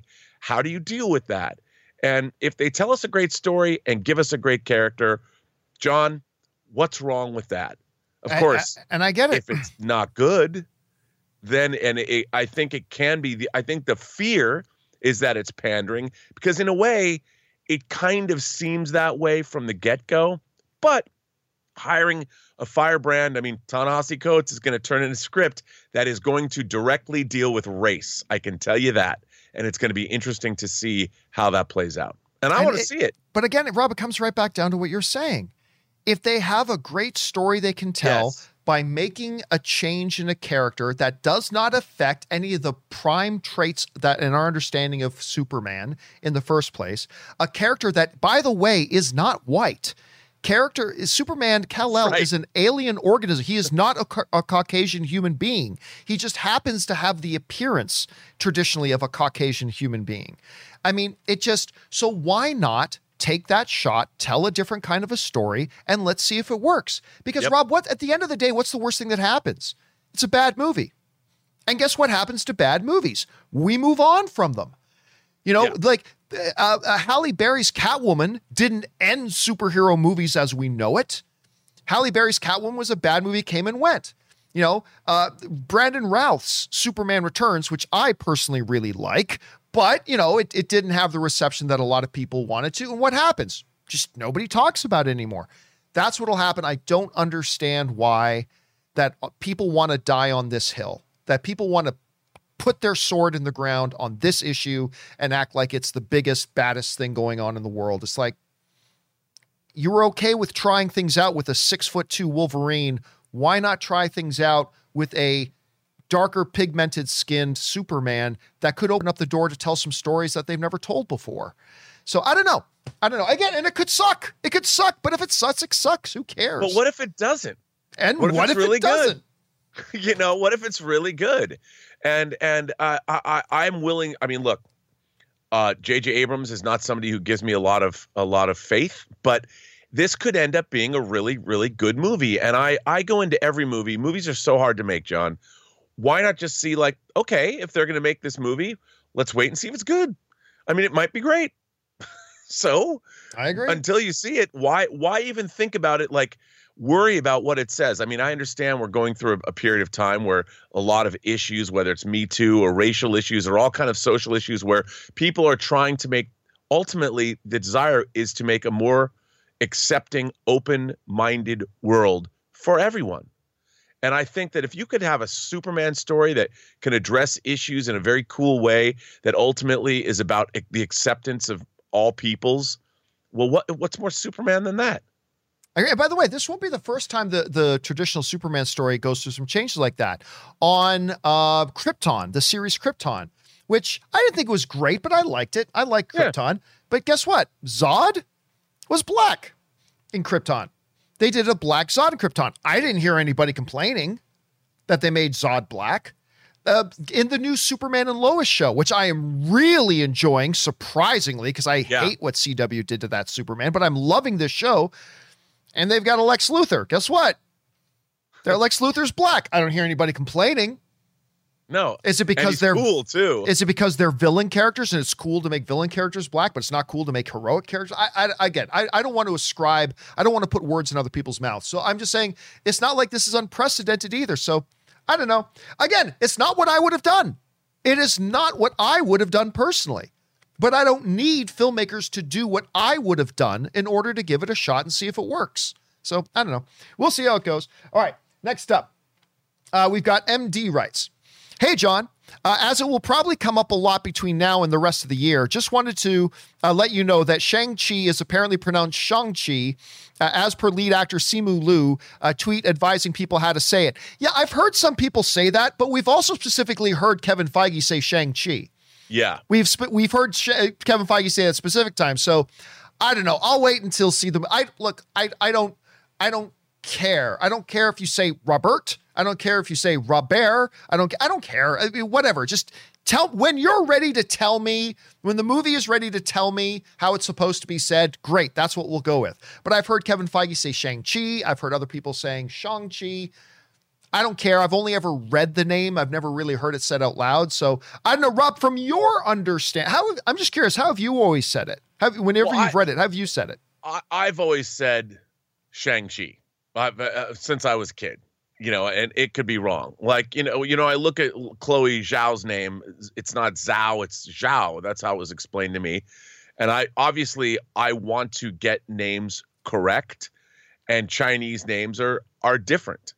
And I think that the better off we are in speaking properly when you can pronounce someone's name properly. I'd always want to do that, but I have yet to hear like a definitive answer. And I'm sure it's going to come down the pike, because when the movie comes out, everyone's saying Shang-Chi. If that's not the right way to pronounce it, we're going to hear about it. And I'll have to change my lifelong way of saying things. So I'm open to that. But right now, at this moment in time, it's Shang-Chi to me.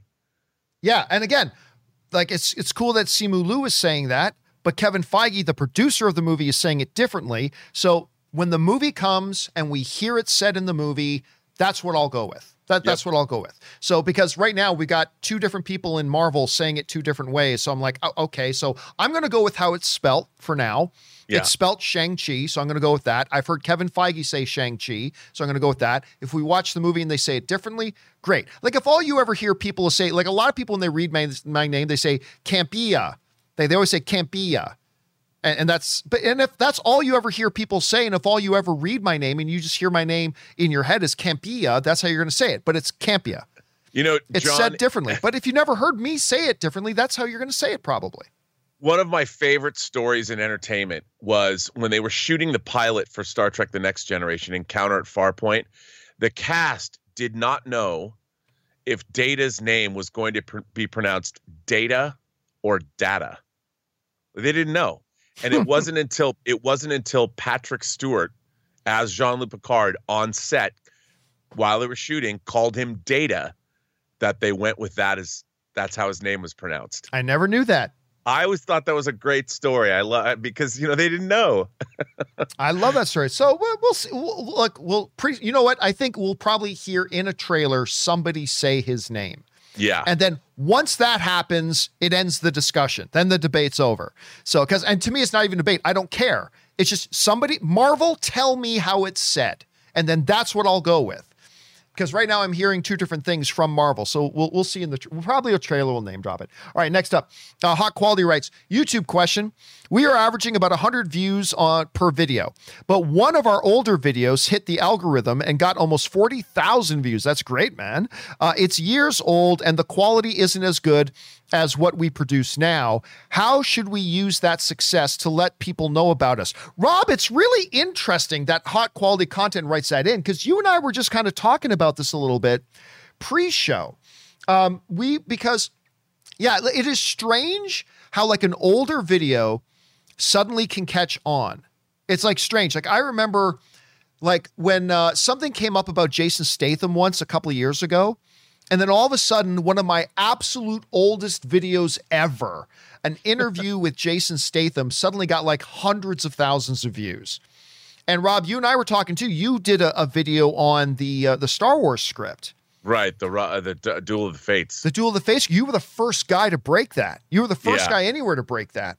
And it continued to pile on views. So if you're a YouTuber, Rob, let me give him my answer, then I want to hear what you would recommend. If you're a YouTuber and you're like Hot Quality here and you get a certain amount of views and all of a sudden you've got one older one that just explodes, there's not a lot you can do to parlay that into new viewership and regular subscribers, but there are a few little things you can do. One, unfortunately, YouTube does not give you the ability like Vimeo does.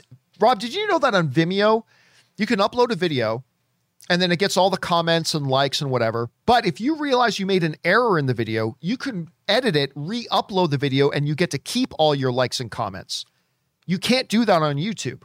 You can't change your video at all. Once your video's up and it starts getting likes and comments, you cannot change it without losing all of your things. But what you can do is YouTube gives you a little bit of a tool where you can put up title cards near the end of your video.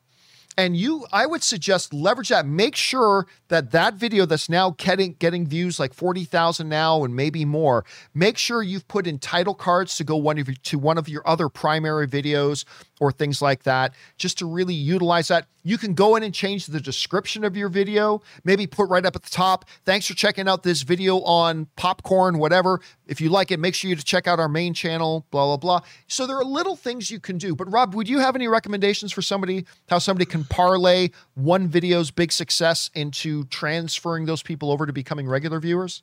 Well, other than once it goes, re-promote that video, in addition to what you said, but start tweeting that video around, because whatever caught the algorithm, it's out there in the pop culture zeitgeist. Like you said, someone wanted to look up Jason Statham, and suddenly your old video gets traction.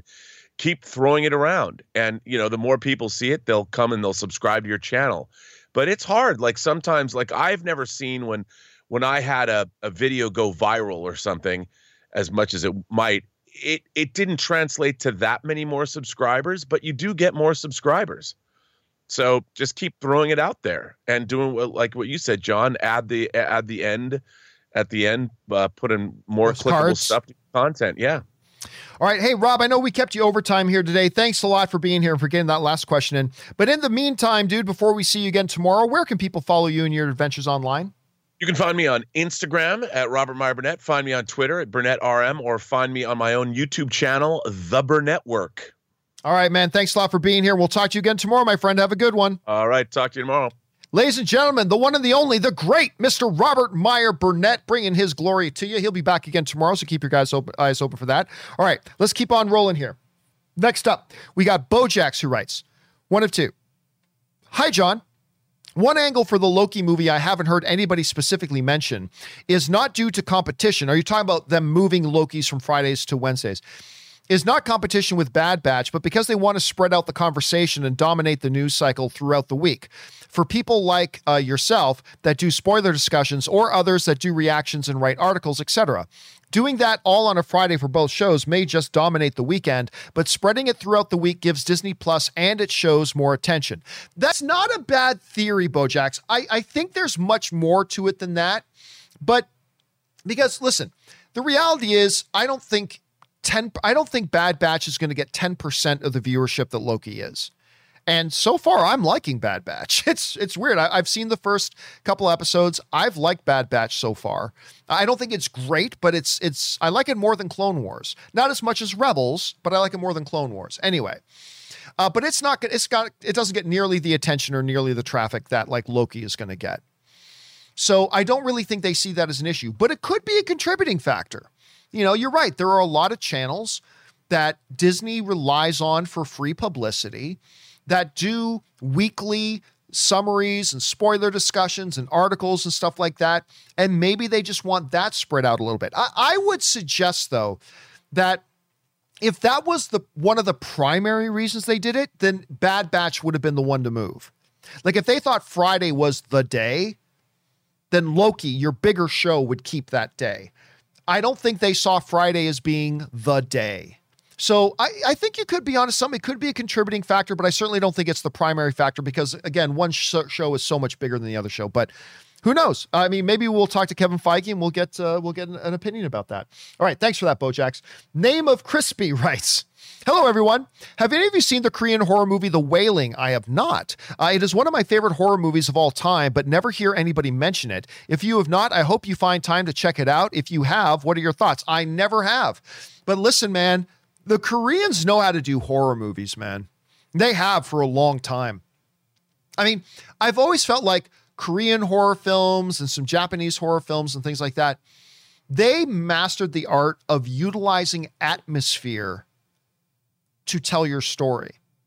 Like a lot for a good period, North American horror is getting better, but there was a good period of time where all the major Hollywood horror films in a certain period of time, it was like it all relied on jump scares and gory visuals, right? Whereas when you check out a lot of the Korean stuff, they would have some jump scares and they would have great visuals too, but they knew how to really make atmosphere sing in their movies. So I am not familiar with this one, but I will keep my eye open for it. Thanks for putting it on the list there, Crispy. All right, next up, Genome writes, hey, John, fan here from Burbank. I just moved out of Burbank. I love Burbank. I was wondering if you'd be open to releasing a 3-hour video of your intro break song. I would love to listen to it while studying. Not sure if anybody else would be interested, but I can listen to that song for hours. Yeah, there you go. I'm not sure if you, I mean, what you could do is just record the opening little bit of music and then take it into a looper and just have it loop. I mean, that's something you could do. But I don't think anybody would be interested in a 3-hour version of that, like a Baron Zemo dance cut. Yeah, that would be something. All right, next up. M56 Smart Gunner writes, hey, John and gang, wonder if you guys have ever seen the movie Bowfinger. Oh, are you kidding me? You know how often I talk about Bowfinger? Anyway, if you guys have ever seen the movie Bowfinger with Eddie Murphy and Steve Martin and Heather Graham, classic, great movie. Steve Martin reminds me of you in that movie, following his dreams. Keith Kincaid for life. Listen, man, Bowfinger to me, like every once in a while, I'll talk about like the top single funniest moments in movie history, right? And I'll often talk about the number one is, you know, in Spaceballs, now Lone Star, you will see that evil will always triumph because good is dumb. Like that's my number one funniest single moment ever. But in the top 10 of single funniest moments ever comes from Bowfinger. And it's all about the editing. The way I describe it won't sound funny, but you got to see in the edit. And for those of you who've seen the movie, you'll know the scene I'm talking about. Steve Martin is talking about getting this movie made. And he says, I want you to go out and get the finest, best crew that money can buy. Money is no expense. And then they do a quick hard cut edit to Steve Martin, obviously on the Mexican border going, come on. And a bunch of the guys running over the border, a bunch of Mexican immigrants running over the border and diving into the van because that's going to be his crew. Again, It is a visual joke. It's funny, but just, oh my God, I just laughed myself sick. It's so funny. The whole movie is great. Bowfinger is wonderful. It's actually one of my favorite Eddie Murphy movies. And it's one that even guys like me that love it will often forget about when we're talking about Eddie Murphy films and Eddie Murphy's legacy and everything. We'll often forget about Bowfinger, but Bowfinger is awesome. So yeah, I love that one. Love that one. Thanks, M56. Next up, Caleb writes, hey, John/Rob, what is your favorite U.S. city and your favorite movie set there? Oh, dude, that's something we'd have to sit down and think about for a few hours. I don't know that I can pull that off the top of my head. Mine is LA and Heat. How about international? Mine is London and Tinker Tailor Soldier Spy. Thanks and bring on the filthy. Yeah, that's not just information I carry around off the top of my head. But I will say this. Strange Brew, Hamilton, Ontario, just because I'm from Hamilton, Ontario. Or also, Ed Norton's Incredible Hulk in Hamilton, Ontario. The big battle scene between Hulk and Abomination takes place right across from my apartment where I was living. I was living in this apartment. I could literally look off my balcony and see the set of where the Hulk and Abomination would fight in the street. That was shot in Hamilton, Ontario, Canada, my friends. So yeah, there you go. But my favorite city in the world is Hamilton, Ontario. So obviously those would be my favorite sets. I'm a little bit biased though, of course. All right. Thanks for that, Caleb. All right, next up, Dad Jokes writes, a vital ingredient of Marvel's success is a portrayal of consequences. Hydra reveal, Sokovian Accords, the snap, etc. all have significant impacts in the entire MCU. Also, even heroes struggle, make mistakes, lose, and suffer with the world because of events of their choices. See, here's the thing, Dad. I'm glad you bring this up. That is both the MCU's biggest strength, or one of their biggest strengths, but also one of the things that potentially causes problems. Because you're right. When something big happens in the MCU, it resonates throughout the entire MCU. Sokovia, you feel that and the effects of what happened in Sokovia and the Sokovian Accords throughout the entire MCU. The snap is always referenced. And the blip and people coming back, that's prevalent through everything going on in there. Major events are felt throughout all of the story. However, that can also be a problem. And this is what I talk about all the time, is that in a world like that, in a cinematic universe like that, it can creatively tie filmmakers' hands. Okay, so I'm going to do this movie, but in this movie I'm making, in my world, it has to be a world where half the population had been whipped away at one point and then come back. And we had this, and we had this, and we had that, and there's these Sokovian things, and this happened, and this happened, and this happens. And it's like the filmmaker, well, what if the story I want to tell doesn't involve any of that, or doesn't have, none of that is a part of the world in the story I want to tell? That is why I loved that DC made a Joker film that was totally separate from the rest of the DCU. That's partially why I'm excited that Robert Pattinson's Batman movie is happening outside of the DCU. It still allows you to have cinematic universe if you want it, but then it gives other filmmakers a chance to tell fully creative stories without having their hands tied to the events that go on inside of your cinematic universe. So I believe it is both a very, very big positive thing, like we saw in WandaVision and Falcon and the Winter Soldier, but it could also be a hindrance as you move forward and more things build up in your cinematic universe. So that's why I would really love to see Marvel follow DC's lead a little bit and introduce one or two Elseworld kind of movies, if you will. Some movies that just tell some great stories that don't happen within the MCU. Because I don't think it's an either or. I think it's a both and. I think you can have both. And I think DC right now is proving you can have both. So anyway, that's just kind of my take on things. All right. Thanks for writing that in, man. Next up, Ryan G writes, hey, John, you should check out Young Rock. It just finished its season and it's a good show. I watched a couple of minutes of it, only a couple of minutes. And it's funny because I love Dwayne The Rock Johnson, but that show just doesn't look good to me. I don't know. I mean, maybe I'll give it a shot at some point, but I just, from the trailers, and I watched a few minutes and it just wasn't clicking for me, but maybe I have to give it a better shot than that. Thanks for the recommendation, Ryan G. I appreciate it. Because I've heard some other people say that they really like it too, but I might have to check it out at some point. All right. Roll of the Egg writes, Hey, John and Co. Enjoying Mitchell's versus the Machines. Had to get used to the animation style. More fun using subtitles. Ethereal music playing. Pokes fun at a lot of tropes and Dave F. I don't know what that means. I don't know what the Dave F parts means. Anyway, love your show as usual. Let the filthy come forth with a can of Zevia. And of course, I do have a can of Zevia right here. Yeah, listen. A lot of last week, people started writing in and saying, John, have you watched Mitchell's versus the Machines yet? John, have you watched Mitchell's versus the Machines yet? I was like, no, haven't watched it yet, but I hear it's really good, blah, blah, blah.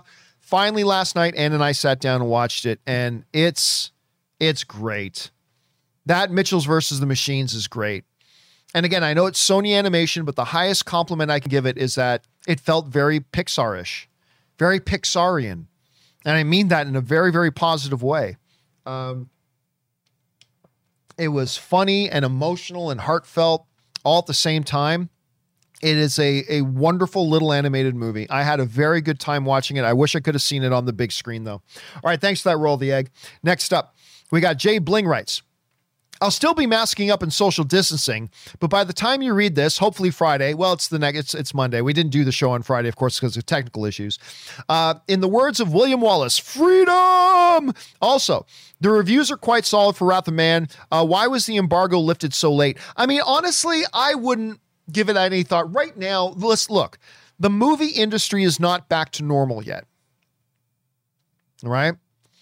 The movie industry and the entire industry surrounding it is not back to normal yet. So let's not judge anything based on how they would have happened normally. So I think right now studios are trying to figure out, okay, during the pandemic and everything, how do we handle embargo dates? If we let the embargo date lift early, will it just leave everybody's minds too quick because we're not back to normal yet? Do we need to try to save up the embargo lift until a little bit closer to the movie to get more impact? I mean, I don't know. All I would say is right now, let's not try to judge it by pre-pandemic standards.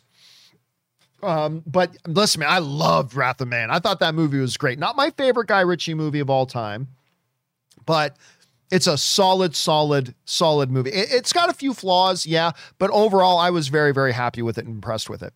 We get one from, did we do Jay Bling? Yes, we did. And yes, Wrath of Man, totally worth it. Go see it. It's a really, really good time. All right, first Noel writes, hey, John, no question. I just wanted to say thanks for everything. I've been out of commission due to my second COVID vaccine. Yeah, that can knock you on your ass. And your show gives me life. Keep the filthy and bringing me warm, moist movie news. Yeah, I got my second shot because I keep hearing from people that the second shot, it might knock you on your ass for a bit, right? So Anne got her second shot the day before me, and she had nothing, like not a single symptom. Me, I got my second shot and I was fine, but then later in the evening I started getting a headache, and I had not the worst headache I've ever had, but I had a pretty decent headache that lasted for a couple of hours, and then I was fine after that.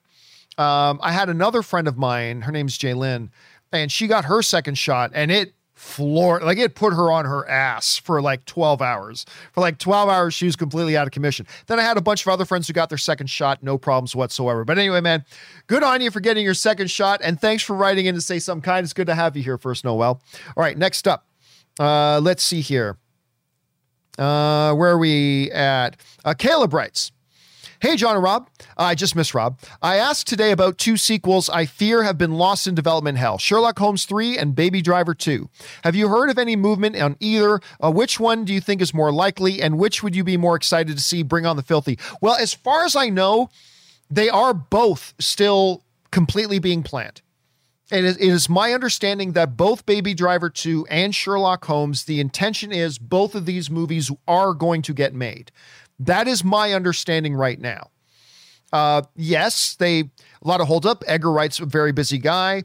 Robert Downey Jr., even though he's not Iron Man anymore, for now, he'll be back. But even though he's not Iron Man anymore, him with his wife, they've got a new show that they're producing coming on Netflix that the first trailer dropped for recently.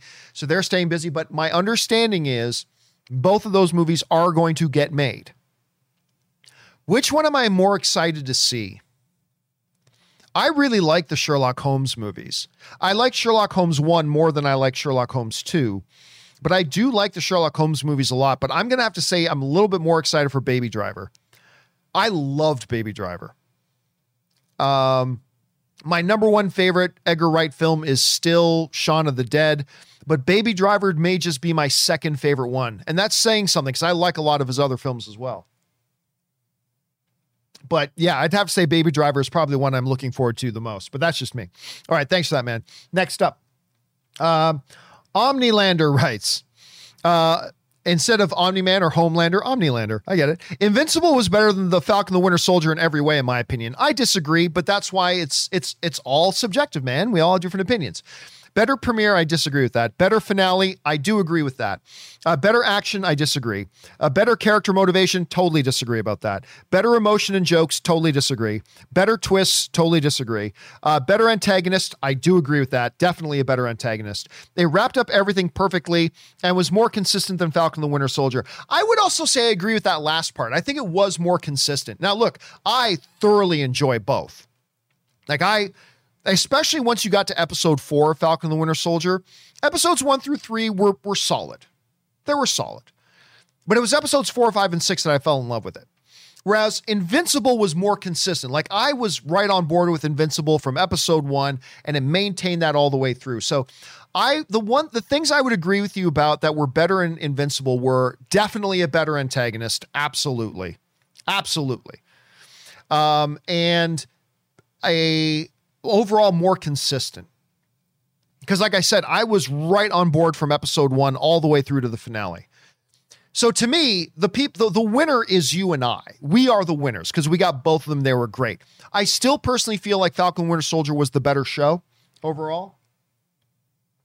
I think we give animation a lot of passes that we wouldn't give a live action show, but that's just me. But either way, it doesn't matter. I think they're both great, and I enjoyed them both thoroughly, and I want to see more out of both of them. So at the end of the day, the winner is neither Falcon the Winter Soldier, nor is it Invincible. The winner is you and I, because we got to watch both. All right, next up. Please stream poker, John. I will. I will try doing that. What do you think is the best superhero show finale? For me, it's tied between season 1 of Flash and Invincible. Season 1 ending of Flash with his mom still gets me, and sorry, but I thought season 1 of Flash and season 1 and 2 of Arrow, even Superman and Lois so far, are better than Falcon and the Winter Soldier. I disagree with that. I think seasons 1 and 2 of Arrow are some of my favorite superhero television ever. But my favorite superhero television, it's 3 of the non-big names. It's in no particular order. It's The Boys, it's Umbrella Academy, and it's Doom Patrol. To me, those are the 3 best superhero shows. And again, that's all subjective. That's just my opinion. But to me, The Boys, Umbrella Academy, and Doom Patrol, those to me are the best superhero shows. And that's all due respect. I loved the first few seasons of Arrow. I really love a lot of the seasons of Flash. I really love WandaVision, and I really, really love Falcon Winter Soldier and Invincible and a lot of the other stuff that's out there. But for my money, Umbrella Academy, Doom Patrol, The Boys, in no particular order. I mean, those 3 series to me those are the ones to me that make me look at the superhero genre on television saying, look at this evolution. Look at how it grows and it develops, and it's just so freaking good. Those 3 shows are so good. And they're on 3 different platforms, right? One's on Amazon in The Boys. One's on Netflix in the Umbrella Academy. And one is now on HBO Max with Doom Patrol. And if there's any of those 3 that you guys have not started watching yet, get on it. Because these are 3 very different, yet very bonkers kind of shows that really, to me, show the kind of things you can do with this genre. And they're all just spectacular. So yeah, do check them out. And by the way, don't forget about, the old Netflix stuff. Punisher with John Bernthal was great. Daredevil with Charlie Cox was fantastic. I mean, those got to be right up there at the top too. I mean, not all the Netflix stuff was great. You had Iron Fist and you had Jessica Jones and you had, what was it? Iron Fist, Jessica Jones. I wasn't terribly big on Luke Cage. The first half of season 1 of Luke Cage was great, but then it kind of fell apart and I never got back on board, but some of their stuff was great. So there's a lot of great stuff out there. All right, next up. Wakanda Forever writes, Wakanda Forever, the greatest movie title ever. I don't agree with that, but it is a very good title for a Black Panther 2. The greatest movie title ever. I know film titles usually don't mean anything, but this time it's different. It's a way for Marvel to honor Chadwick Boseman, King T'Challa, and tell their story at the same time. It's a very good sign. I actually disagree with you. Wakanda Forever, I don't believe is anything good or bad. Neither good nor bad. But I don't think it's anything to do with Chadwick Boseman. Wakanda Forever is the battle cry that was used in the screenplay for Wakanda and Black Panther. It really doesn't have anything to do with Chadwick Boseman per se, but it is a very good title. Now, the title will not make the movie any better or any worse. The title is nothing more than a marketing tool. And I know there's some people who still get upset at me when I say that, but it's the truth. The title of a movie is nothing more than a marketing tool. Just like a poster is a marketing tool, trailers are marketing tools, radio advertisement spots are marketing tools. The title of a movie is just a marketing tool. It doesn't make the movie any better or any worse. That being said, I do think Wakanda Forever is a near perfect title for a Black Panther sequel. I think it is a very, very good title and will do very well for it from a marketing point of view as well. All right, next up. McDavid deserves better rights. You must be happy right now with the Oilers. Anyway, buongiorno, Giovanni. I just like to wish everyone a happy Calgary Flames mathematical elimination day. It is the first time since 2003 that the Oilers have made the playoffs while Calgary missed. My glee is immeasurable and my spite is incalculable. You know what? I gotta say this a lot to my American friends. You think there's rivalry between the Lakers and the Celtics? That's adorable.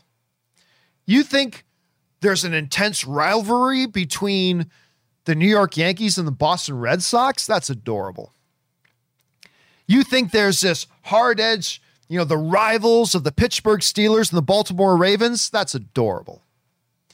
You don't know the depths of passionate rival fandom until you get involved in the mix of the Toronto Maple Leafs and the Montreal Canadiens fans and Edmonton Oilers and Calgary Flame fans. That is some deep-seated shit there, my friends. That is some deep-seated shit. Like, I grew up in a house with that. Like, I grew up bleeding blue and white as a Leafs fan. My brother Roberto Campia, my brother Robert, diehard Canadiens fan. Diehard Habs. And so I grew up in a house divided over that. But yeah, I'm totally, it is a type of rivalry that is passed down generationally. And when, it's powerful stuff. So I'm not surprised to hear that from you, McDavid. I'm not surprised to hear that from you. Anyway, congrats. All right, next up, Jake Smith writes, just got my tickets for Wrath of Man, Spiral, and A Quiet Place 2. What a wonderful feeling to be going back to the movies. And listen, don't forget, guys, this weekend, yes, it's amazing. We just had Wrath of Man open. We've got Spiral coming. We got this month, we've got Quiet Place 2. But don't forget that this week, the new Taylor Sheridan film, For Those Who Wish Me Dead, the guy who gave us Hell or High Water and the guy who gave us Wind River, his new movie starring Angelina Jolie, For Those Who Wish Me Dead, terrific trailer for that. That comes out this week. It's funny, me and my buddy Ryan were talking last night about getting our tickets for that. Because I'm going to that damn thing. I'm going to go watch it. I cannot wait. I'm very, very excited about that. All right. Next up, Ryan G writes, hey, John, are you going to watch Jupiter's Legacy? As we talked about off the top of the show, I did watch it. It had some very, very good things about it, but overall, I was disappointed. I was disappointed with it, even though there are some things that are very, very good about it. Again, I would refer you to go back and watch the first segment of the show today. But yeah, I did watch it. All right, next up. Kylo Ken writes, I like that name. Hey, John, I just finished the first episodes of Jupiter's Legacy. I thought it was pretty decent. Don't understand why critics are crapping on it. Does it drop off considerably after the first episode? What were your thoughts? It's not so much Kylo, that I think it drops off at the first episode is that it never takes off after the first episode. You know what I mean? Like the first episode does a pretty good job. It lays out the table, it puts the plates out on the table and sets the table, but it never quite brings the main course to the table, if that makes any sense. Again, I think there are some very, very good elements. Everything about the philosophical aspect of it and the principles aspect with the utopian and how and the code he thinks that the Union of Justice should follow versus, a new generation for a different world. And that's all stuff that's interesting. The flashback stuff was interesting, but a lot of it fell flat on its face. And again, I don't hate it and I don't think it sucks. I just was disappointed with it. I thought it could have been much better, especially with all the strengths that it did have. All right, next up. Adian Foley writes, "Hey, John, love watching the show during these satanic times. Just watched Nobody. I loved Nobody. Where do we go? I lost my spot here with Bob Odenkirk. It's just, he's so good at it. Anyway, I love seeing it. Seeing Saul Goodman kick ass is the best thing I've ever seen. Speaking of Saul, what are your thoughts on Better Call Saul? Honestly curious. Thanks." Well, I've addressed this a number of times. I like Better Call Saul. I never finished it though. I think I got like 3 seasons into it and I like it, but then I never got caught up. I don't know why. Honestly, it's not like, well, I don't like it anymore, so I'm going to stop watching. No, it wasn't that. It was just, I liked it. And I got to the end of that one season and then I just never got around to watching the next one. So I liked it. I mean, not as good as Breaking Bad. There are some people who think Better Call Saul is even better than Breaking Bad. I don't quite share that opinion. But I thought it was very good and I enjoyed it. But yeah, Nobody is fantastic. I absolutely love Nobody. All right. Next up here, we've got, where are we at? We're at Caleb. And Caleb writes, "Hey, John and Rob, what are your thoughts on Cary Fukunaga as a director?" He's terrific. I mean, when you just look at what he did with True Detective, like just by itself, True Detective was mind-blowing and really good. Then you look at like Beasts of No Nation. Anyway, hey, John and Rob, what are your thoughts on Cary Fukunaga as a director? I love him. He did Jane Eyre, which was the first time I ever interviewed him. My first interview with Cary was when he directed Jane Eyre. That was when I had my first sit down with him. It was kind of interesting. And Beasts of No Nation with Idris Elba and all of True Detective season 1 plus Maniac on the TV side. I was going to say, don't forget, he also did some TV. He's also doing No Time to Die, and the trailers look great. Yeah, listen, I think he's very good. I'm not going to sit here and use hyperbole and say I think he's one of the greatest directors out there, but I think he's very good. But I think me, like a lot of people, very, very interested in seeing what he does with James Bond. Like, fascinated to see what he does with James Bond. Like, I think the trailers for No Time to Die look awesome. I've been waiting for a long time, not as badly as Robert has, but I've been waiting for a long time for this movie to come. They dropped another trailer for it recently. I saw it in the theaters, which is really good. So yes, very excited about it. And I think what he does with James Bond is going to do a lot to speak to what his ultimate legacy is going to be as a director in the world right now. So a lot of things to keep our eyes on. All right. Thanks for that, Alan. Next up, Alan also writes, oh, sorry, that was Caleb. Oh, that was Caleb. Sorry, that was Caleb, not Alan. Next up, Red writes in, 1 of 3. "I have no idea to this day what those 2 Italian ladies were talking about. Truth is, I don't want to know." This is from Shawshank Redemption. "Some things are best left unsaid. I like to think they were singing about something so beautiful it can't be expressed in words and makes your heart ache because of it. I tell you, those voices soared higher and farther." This is when he snuck into he was in the warden's office and played the record. Anyway, "higher and farther than anybody in a gray place dared to dream. It was like some beautiful bird flapped into our drab little cage and made those walls dissolve away. And for the briefest of moments, every last man at Shawshank felt free. It pissed the warden off something awful." Man, listen, I very rarely, very, very rarely ever use the word perfect when it comes to a film. Because even a film that doesn't do anything wrong isn't necessarily perfect, right? You can do something not wrong, but that doesn't mean you couldn't have done it a little bit better, right? So I very, very rarely use the term perfect.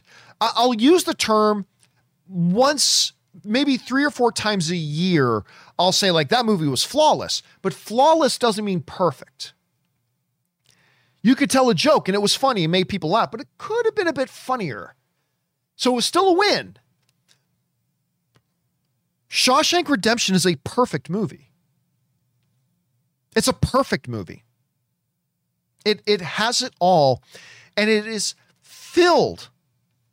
Like a movie dreams about having one moment in it that resonates with people forever. Right? Like that moment in Usual Suspects when Kevin Spacey stops walking with his dragging leg and starts walking normally, and you realize that's Kaiser Soze. That moment sticks with you.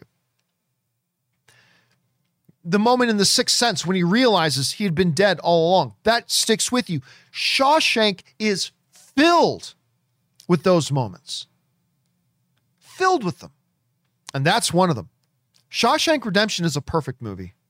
It's why, to me, it is a top 5 greatest films ever made by mankind.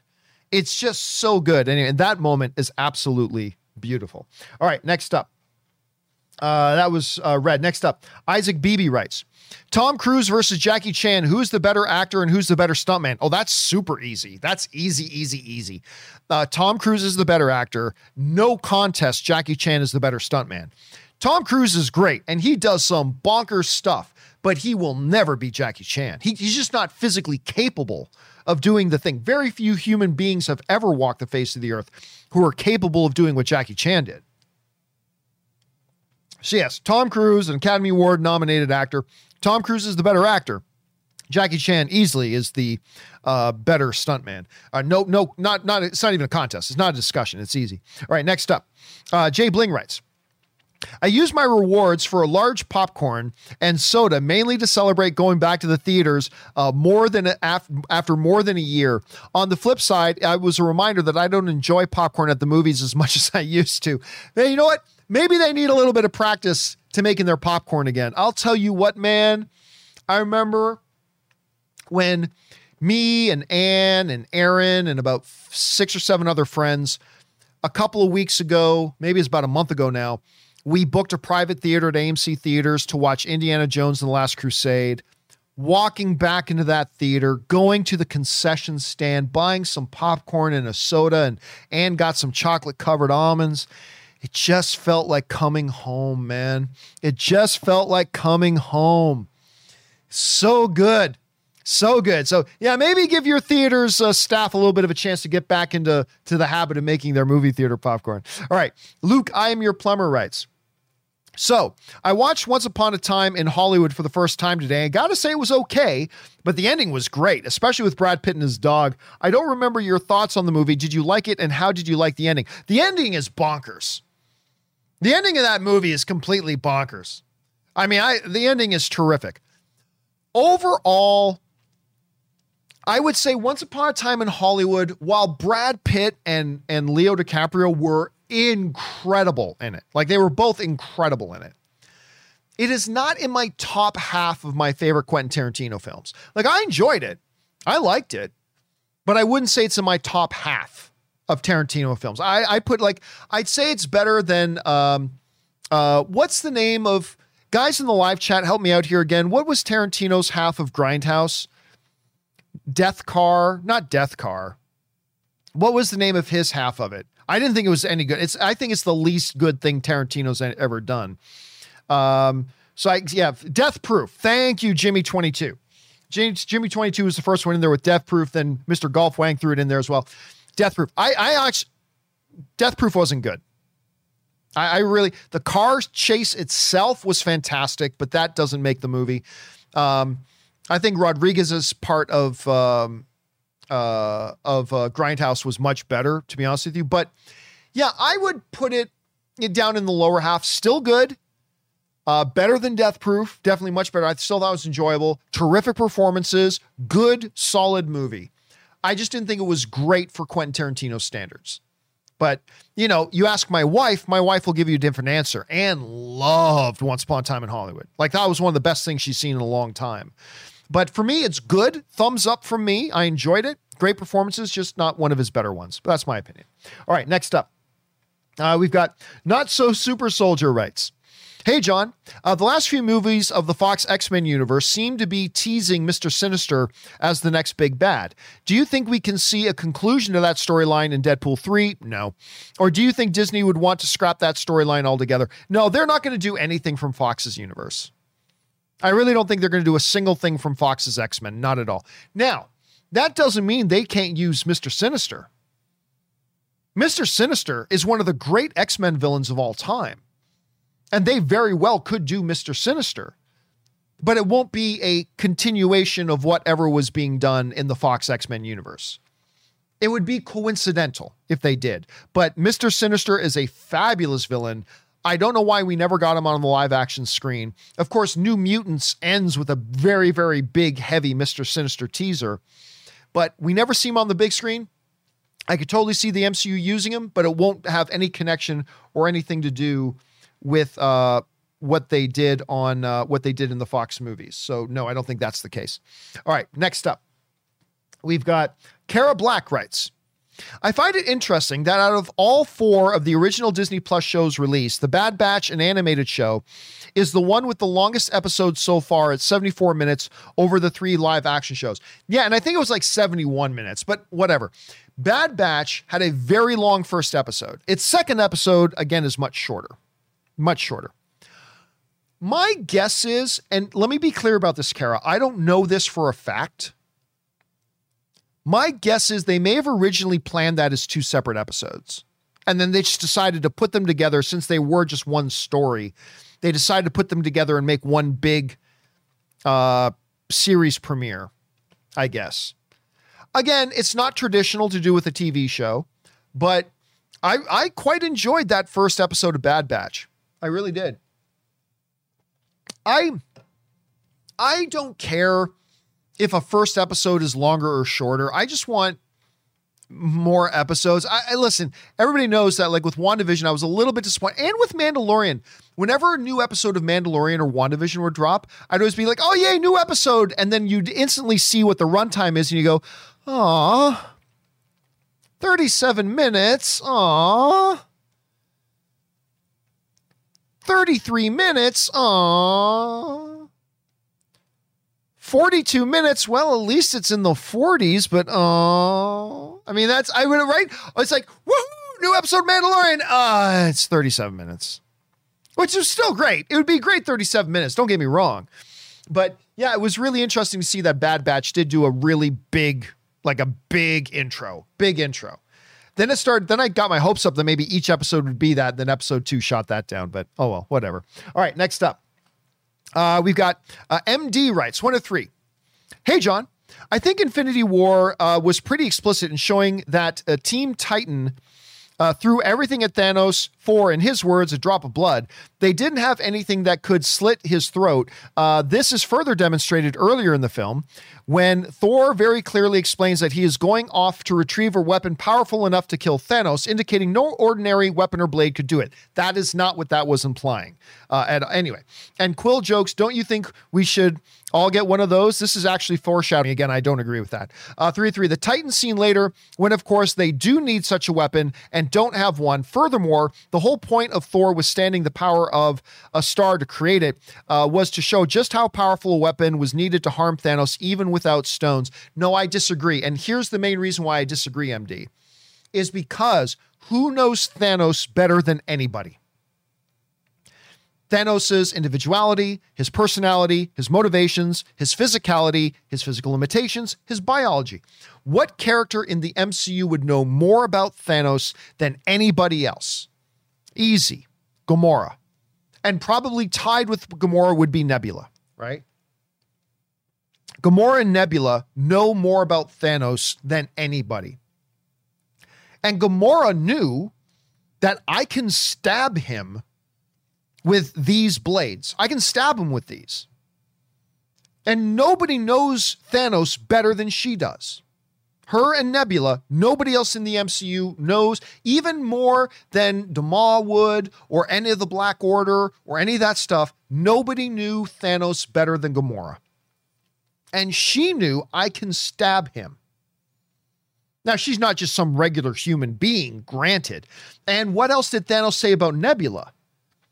It's like, Nebula came in here to try to assassinate me, and she nearly succeeded. Well, what's Nebula going to do other than, slit his throat or stab him to death? She can't beat him to death with her fists, right? So Thanos himself says in the movie, Nebula came to kill me, and she nearly succeeded. And the person who knows Thanos and his biology more than anybody, Gamora, her plan was take these knives and stab him to death. And now she's more than just human, clearly, but in her mind, she knew that that would work. And so Thanos created an image so she couldn't actually get him. He had to throw out a decoy, right? So yeah, I believe the whole thing about Stormhammer or Stormbreaker, it wasn't just that it's the only weapon that could possibly cut his skin. It's just that Stormbreaker is immensely powerful, giving the wielder also great power. So yeah, I think the Gamora situation shows that if we're talking about knives and blades, he can be punctured. He can be penetrated. So I don't know. That's just, it all comes down to your interpretation of the events of the movie, but that's what I thought the movie was clearly saying. Again, when you understand that nobody knows Thanos and what his weaknesses and strengths are and what his limitations are more than Gamora does. And she believed he could be stabbed, by the right person with the right kind of blade. But anyway, there's that. Okay, next up. Intentionally Anon writes, I know you don't do X actor, but this is about casting that actually happened. Well, no, see, if it's about a casting that actually happened, then it's not a theoretical. I don't like the theoretical, what do you think about this actor in this role? Like that. But actual castings, then we have something concrete to evaluate and to talk about. So, this is about casting that actually happened. Probably something you answered years ago on another show. Who was better Rhodey and who was the better Hulk? For me, it was Terrence as Rhodey, but Mark as Banner. I don't know, man. I don't know, because the reality is now we've had years of Don Cheadle as Rhodey. We've had years of him as Rhodey. And we've had years of Mark Ruffalo as Hulk. It's difficult now at this point to separate all the movies and all the years that we've had Don Cheadle as Rhodey and Mark Ruffalo as Banner compared to the one outing that Terrence Howard had and the one outing that Ed Norton had. So it's difficult. Now it's not an equal playing field. It's a little bit of one and a little bit of the other. I'll say this, as far as the Banner thing goes, I loved both Ed Norton's and Mark Ruffalo's incarnations. They do play the character a little bit differently. They each play the character a little bit differently. If I had to say strictly Ed Norton's performance in that one Hulk movie and strictly Mark Ruffalo's performance in the first Avengers movie, like not all the other stuff that came afterwards, just the first Avengers movie, I might actually say I might have preferred Ed Norton's a little bit.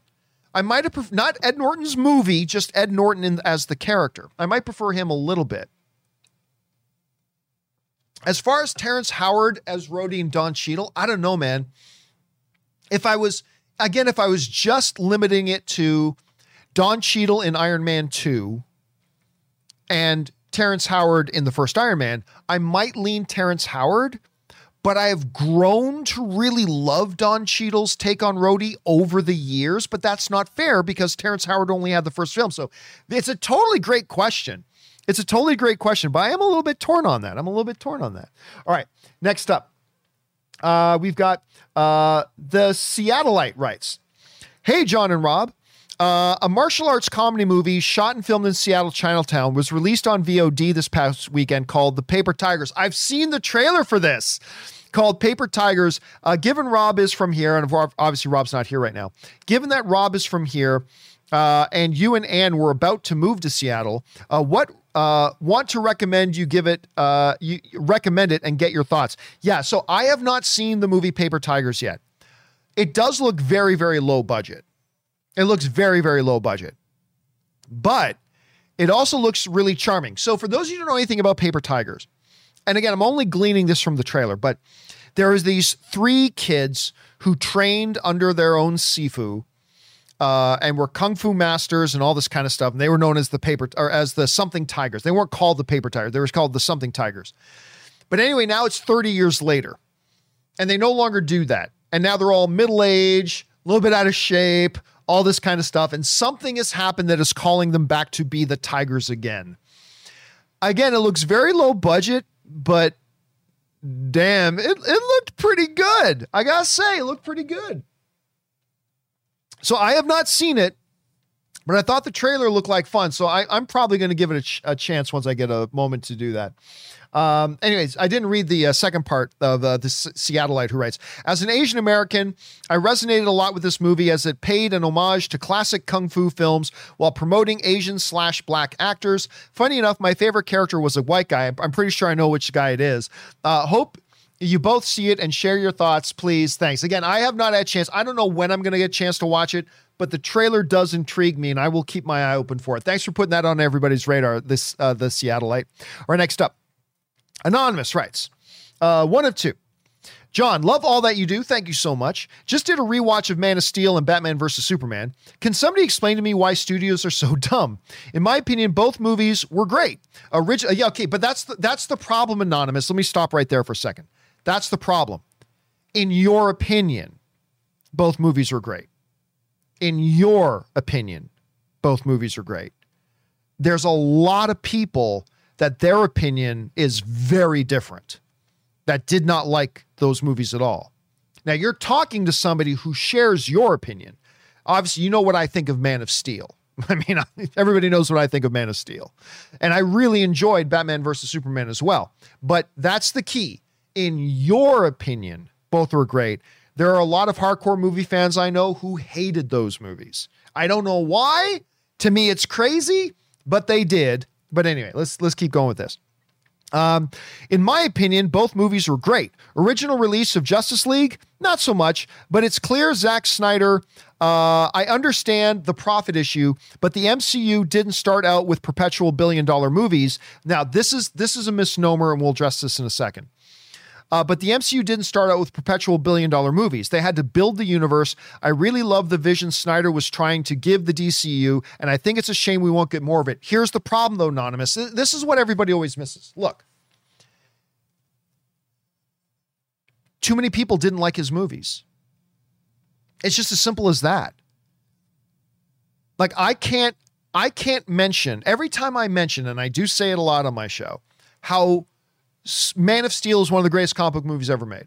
It is easily the most underrated comic book movie ever made. Whenever I bring that up, I'll get like 50 messages. Man of Steel sucked!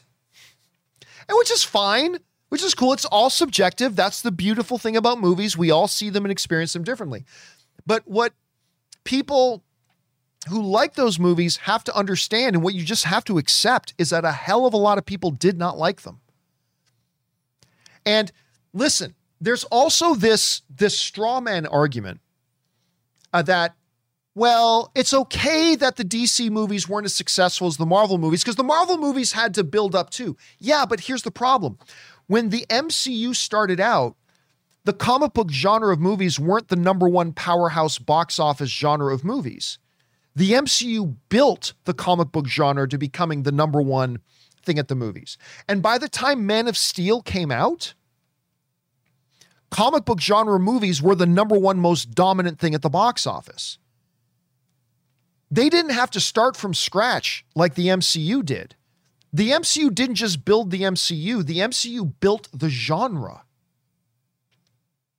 The MCU literally took the genre from where it was and made it the most dominant force at the box office that the box office has ever seen. And it is in that environment that movies like Man of Steel and stuff like that came into. They had a massive advantage over the early MCU films because the early MCU films built that groundwork and made the genre the number one box office genre in the world. And everybody wants to very conveniently overlook that fact, but it's the reality. It's the reality. But here's the other problem.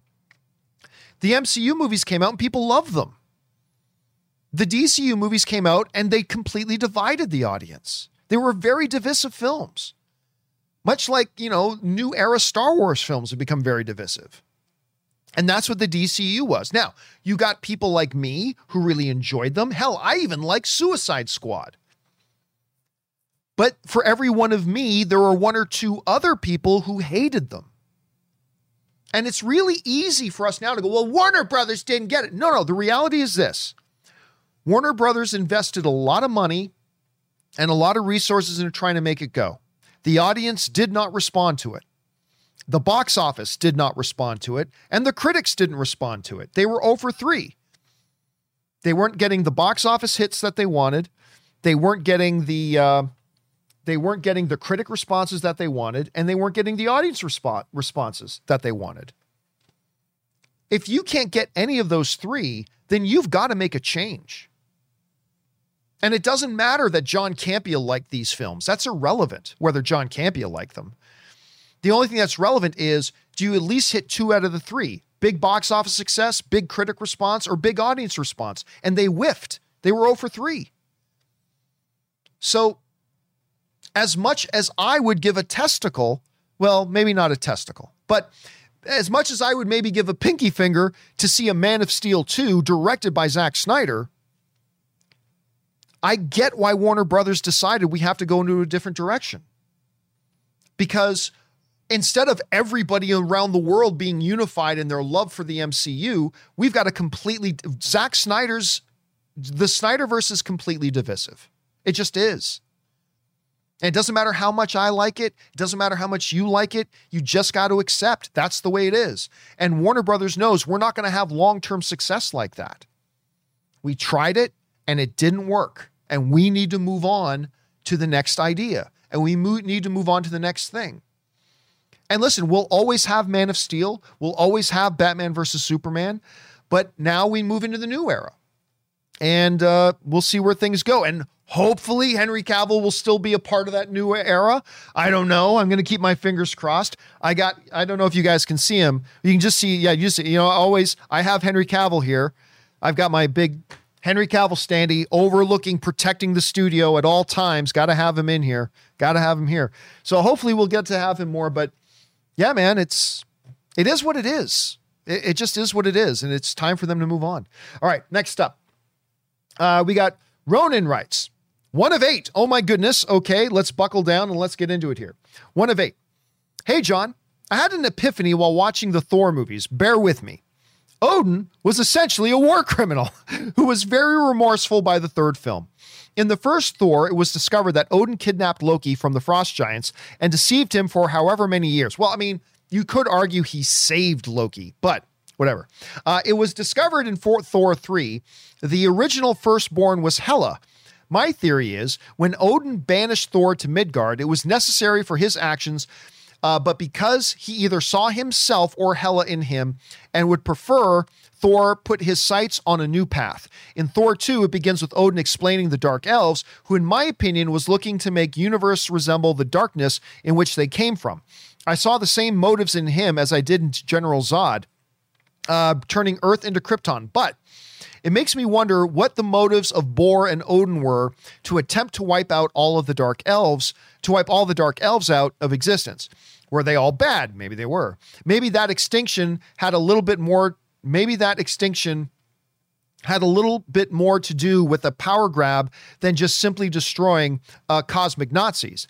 Then that leads us to Thor 3, where one of the underlying stories is Hela, who helped Odin conquer and possibly imperialize all that was required to maintain power. However, when she became too bloodthirsty, Odin imprisoned her. I see the situation in 2 ways. On one hand, she was crazy and needed to be stopped, but on the other hand, she was encouraged to conquer and crush all that oppose the mighty Asgardian Empire. I do believe Odin felt remorseful and guilty since the first Thor, and by Ragnarok, he knew his past transgressions would result in the destruction of Asgard. However, even with all he and his family have done, Odin raised Thor to lead the Asgardian people, considering he was his only non-evil child.